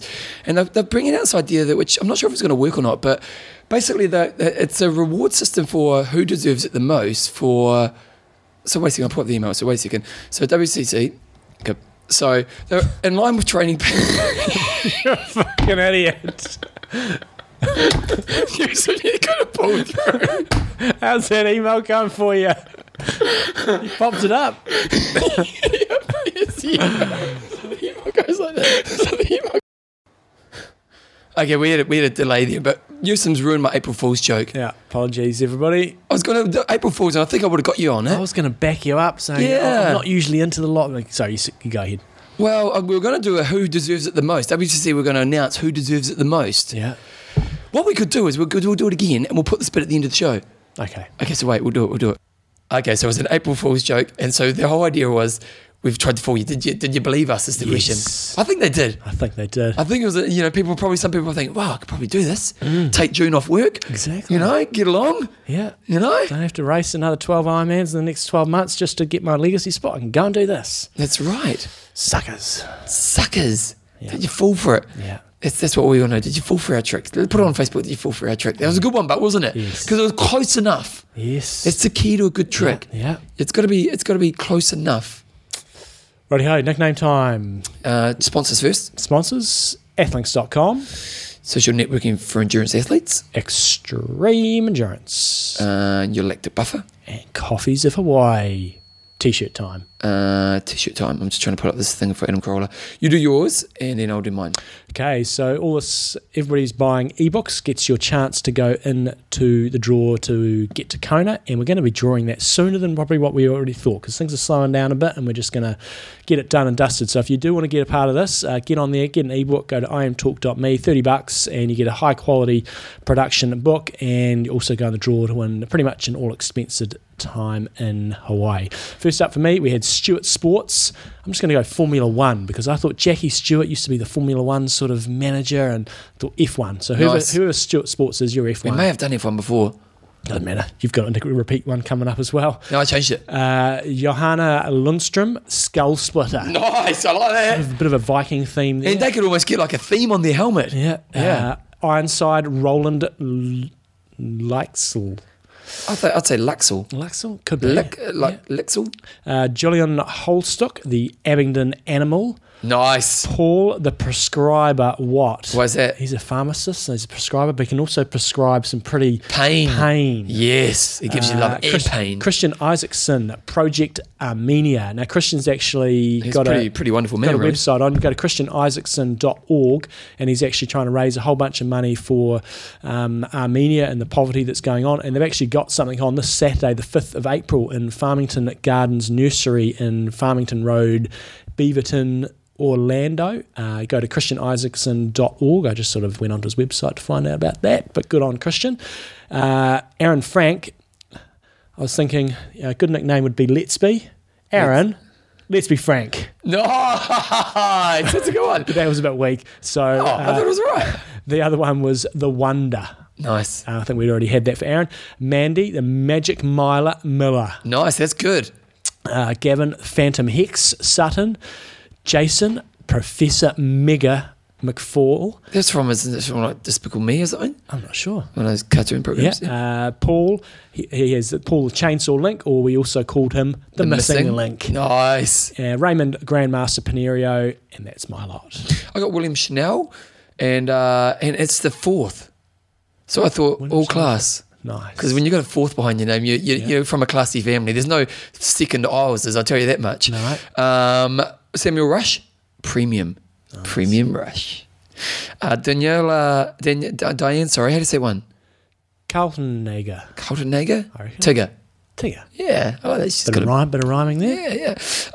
Paula Green, the Divine One. Mm-hmm. We've got Jonathan Ballabuck. I'm going to say Uncle Buck. Yeah. Remember that movie? Yeah, I do, kind of. Yeah, John Candy. John Candy was great, wasn't he? Yeah. Loved John Candy when I was a kid. Jacqueline McCarthy, she's Wild Eyes. She's got some wild eyes when you're racing. I remember that time. Who was it? Lou. Remember Lou? Yeah, he's coming to Canada. Is he? Oh, of course he is. And I remember doing last day we were in Wanaka and we had to do a swim set. And he was a slightly better swimmer than me, but only just slightly in the pool. And I remember he's just behind me, and I'm killing myself to stand in front of him. Every time I looked up, I could see in his goggles, and he just had these wild eyes on him. He was like not giving me a break. So I just thought of that, wild eyes. We've got Monique Cuvey, the beautiful Besha. Nice. Not sure if she's beautiful or not, but I'm sure she is. Beautiful. Rebecca Smith. I thought Mr. and Mrs. Smith. So I thought Gun for Hire. Nice. Yeah, like that. Andrew Winter, he's a local boy. He's still racing. I haven't seen him, but yep. Okay. Lean Mean Machine. He's pretty lean. Yeah, he's a Lean Mean Machine. Mark Scudamore, we've called him the Missile in the past. Justin Miller Max. Mm-hmm. And then Michael Lennon, John Lennon, the Walrus. Nice. I am the Walrus, cuckoo, cuckoo. The donation page is fundanything.com, pet and troll. If you want it fun for the podcasting. Jumbo, so if you want to get the book, go to www.iamtalk.me, buy the book. We've got about 100 to go, so get it done because we want to get done. Jumbo, we've done sponsors. Jumbo, your goss. What's my goss? Felicity's 5th birthday this week. School. Tomorrow, actually. St. Martin's? Not for a little bit. She's staying on at Montessori for a while. Why would you do that? Because that's what you do at Montessori. You often stay until you're 6, sometimes some even stay until you're 7. Really? Mostly you're 6, but yeah. So how long are you going to go? Well, with Thomas, he stayed on till he was sort of just kind of time where the year sort of fits in schooling, so they kind of fit in. So Thomas stayed on till he was about 5.5 and then started at the beginning of the next year. She's going to start probably in term 4, just sort of see how things roll. Yeah, so no, it's really good. Montessori's awesome. Is she excited about going to school? Well, she wouldn't know you because she doesn't know go. Yeah, she's pretty happy about her birthday coming up. Bouncy Castle on Sunday. What are you going to do for a birthday? I think we've got some Lego Friends stuff, I think. Jeez, Lego makes some money out of your family. They do. Tell us about the Falcon. The Millennium Falcon. Because you started earlier and I cut you off. I did, yeah. Millennium Falcon, $299 in New Zealand. That's good money, isn't it? Because it's just in plastic. Yeah, that's quite a bit for Lego. But there's some things on Lego, $800. Okay, so going back to patents, you know what's really interesting about Lego? Lego don't own their patent anymore. Because after a period of time, your patent runs out. And I think it was about maybe in the last 10 years, Lego's patent ran out, or maybe last 20 years. So what they did, that's why they started to go towards themed a lot more. Yep. Yeah, and having the bionics and all that stuff. So anyone can actually make Lego, but that's how they different quality. We've had some non-Lego and it's shit. Really? Yeah. So $290. See, what's get Millennium Falcon $299 is like that ain't happening, buddy.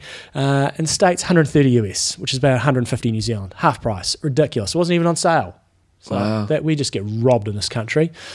So he's going to save up for sale. It's just a rogering. Anyway, it's a rogering. That's about what's happening this week. What about on Amazon? And I've got my first soccer coaching first session coming up this Saturday. I had my coach education day. What'd you learn? Week. Well, interestingly enough, were you quite critical because you do a lot of coaching? Were you that guy who's like? I was one of the demonstrators. We had to go outside, and some of the parents. Because I'm sure you're good at facilitating groups. Yeah. And what was interesting, though, that I found really surprised me is, often on the sidelines, he's saying to kids, pass it, spread out, pass it. And the guy was actually saying, no, we actually want to encourage individuality and encourage them to hog the ball a bit and dribble through if they're good, because if they want to be really good players in the future, the best players out there are guys that are incredible dribblers, and you've got to challenge them. So instead of saying, pass it, you try to create a challenge for that child who is obviously the best in the team. So, right, instead of, why don't you just try doing that all with your left foot, or try to have 3 touches with your foot and then see if you can pass it, try to find some space. So, that was quite an eye-opener, because I always thought you just encourage them to all spread out and actually team game, pass it around, but they're actually saying, no, let those individuals just play and be natural and then create some challenges for them. So that was kind of... But what about the kids who aren't that good? Yeah, I know.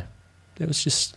At that age, you do short little games. You might have 8 minutes doing one activity, 8 minutes doing another one, and then you might have a little 4-a-side game. So it's you usually spread out a bit. So hopefully everybody gets a touch. But yeah, first game this weekend. If they don't win, do you give them a bit of a kick up the ass? Yeah. I'm taking the cane. It's not. Yeah, John, win at all costs. I've got a problem with your Millennium Falcon. Why? 19-14. 9-14. Yeah, it doesn't bother Thomas. But he's only 6. He's turning 7. He's advanced. Lego advanced. Yeah, obviously. Yeah. Amazon 126. Yeah.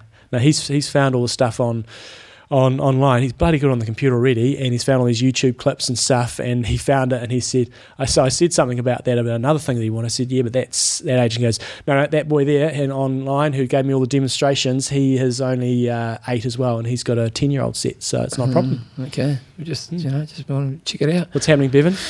Went to Wanaka. Yep. Wanaka's a beautiful place, isn't it? It's a great place. It really is one of the most beautiful places in the world. We took some runners down there. It was quite funny because we had a big night out afterwards. Oh, yeah. Well, we didn't. Joe and I kind of facilitated the big night and then went home when we were tired. But then afterwards, someone had put a Facebook post on, Itish bars are evils. Because I was so drunk. So nice. It was good fun. What else been happening? Not much, really. Not much. No, I'm going away in a few weeks to Auckland. Nice. Going to start my running again. I did a 30-minute run. 2 minutes on, 1 minute off. Hey, you say run walk. I just want to listen to the coach. Noakes is big on the run walk. Didn't take a lot of prompting for that to come out. And I said, hey, buddy, that's what I do. That's what you do. Noakes is onto it. If Noakes is onto it, it must be true. What did you talk about with Noakes, just briefly? I covered everything. Because I know you didn't want to do traditional... Yeah, so, I mean, you think about the topics that Noakes is big on. At the moment, it's really big on paleo, high-fat, low-carb. So we discussed that, but I tried to bring it from an Ironman perspective rather than just the general well-being that he goes on a lot about. And, he's diabetic, so he's very, very passionate about that. Talked a little bit about, running technique for Ironman athletes. We talked a bit about the central governor, and I think that was probably and a bit about hydration and stuff as well. So those are probably the 4 main topics we talked about. It's good. It's gold. Okay, we'll be checking that out. Check it out. Anything else we're up to this weekend then? Birthday party on Sunday. Oh, of course. Soccer practice on Saturday. Bouncy castle, where do you put it in your house? Just out the back. We just get a small one. How's the pool going? You still using the pool? It's too cold for the pool now. Our neighbours have an automatic pool cleaner. Have you got that? No. That neighbour's got a bit of money as well. Yeah. Like it just goes by itself. Yeah, that's pretty standard. Is it? Well, it's not standard, but for a home pool, but for other pools and commercial pools, that's standard. I thought it was pretty good. I was out there yesterday. Who's cleaning the pool? And then it was like, back it up. Yeah, no, they just like one of those, hit a side. And what are those turn around. vacuums? You know the vacuums that vacuum themselves? Don't know then. No, it's called a wife. Although I do the vacuuming here, so I'm the wife of this house. Yeah. I did have another question for you. Yes. And it was really good. Yeah, it must have been. Life changing. Oh, anniversary might go for dinner tonight. All right. Okay, where should I take her? Okay, I'm going to do this. The George. Go to the George. How much is it? It's expensive. Yeah. Do you get a lot of food? You're not selling it very well. Not very much food. Piscator. Where's Piscator? At the George. And but wait a second, no food and expensive. Yeah, get yourself an entertainment book. Get 1 meal free. Someone I know does. So, yeah, you can. You're welcome to come down. Other than George, we've got to think of both of us in this. The relationship's not about one person, it's about 2. Just pull out your wallet. We have a love column. Did I tell you about that? No, please don't. We have a love column. Because Joe and I, we're anal budget. You're an anal budgeter? No, I'm not a budgeter at all. I'm anal about money, but I'm not a budgeter. But how can you be anal about money and not be a budgeter? Just don't spend it. Yeah, you don't spend it. That's true. Yeah. I'm very conscious of where I'm spending my money, but I don't run a budget. Well, we run a budget. We even have a budget meeting each Thursday. Yeah. Okay, babe, budget meeting time. Yeah. I think my relationship would not last 14 years if I even... Oh, really? So that's how you get rid of the itch? Suggested it. Why is that? Belinda just wouldn't have... Is Belinda good? Would you... Okay. Belinda's very good with money. Yep. But she still spends quite a bit, but she's pretty good. She's pretty good. Well, Joe's tight ass, so Joe's great. So, but we do have a budget meeting each week. Budget meeting. We sit down and I love my budget meeting. Yeah, but you do. Down, see how much. Yeah. Trying to get rich and all that kind of stuff. And what's happening this week with our budget. And we have columns, John. Yeah. We have columns. So if the $1,000 comes in, every column takes a cut of that money. And you know what we have? We have a love column. Yep. A love column. Yep. And because you get your Bevan column and your Joe column, so it gives us our own spending money. So it means if she wants to go spend money on crap, she doesn't, but she can, and I can as well. I bought myself this week's $200 on a new piano case. Nice. Because now I'm in a band, I've got to move my piano around. Yeah, cool. So it cost me $250, but that was in my Bevan column. Good. It doesn't come out of love. No. But then when we go out for dinner, or if we want to go out and have love time together, who would pay for it? The love column. Well, there you go. You should have plenty of money in there then. Just go and spend it. Well, you're not spending your money, you're spending the couple's money. So I know. But get yourself an entertainment book and go somewhere nice. I do need to get an entertainment book. Go somewhere nice. It's got all the good places in it. You can come and borrow mine if you want to. I had a meeting with a salesperson yesterday. Mm-hmm. Have you had many meetings with salespeople? About what? We're going to go on the Grab One for the Stepping Up group. Right. Have you done the Grab One? No. I know what you mean, but yeah. So it's interesting. Let's wrap it up. This is boring. No, it's not. People are loving it. No, seriously, it's boring as shit. People. Someone said to me. They said it's boring as shit. We'll get to 2 hours because I was doing a 2-hour run today. No. We're in about an hour 30. Everybody else says no. Phil can't even get through a show in a whole bloody week sitting in his car. Well, he needs to drive more. Yeah. Well, take it out of the car, you schmuck. You've got another. We've already got an interview in there. This is like over 2 hours. Just let me finish. Okay. Sales reps. They try to be your friends, don't they? Yeah, they do. Yeah. Okay. A little bit weird. Yeah. When you were sales, did you try to be friends? I didn't try to be friendly. I tried to be nice and polite and use my Kiwi charm to get sales in the UK. I'd love to do sales. Iron Russ. I'd be a sales rep. I mean, don't. Train hard. Train smart. Kia kaha. Good luck to all the sales. And let us know if you got sucked in by the April Fool's joke. Yeah, I think people would have. I think we did well. This is a good one. Yeah. Okay, see you, bye.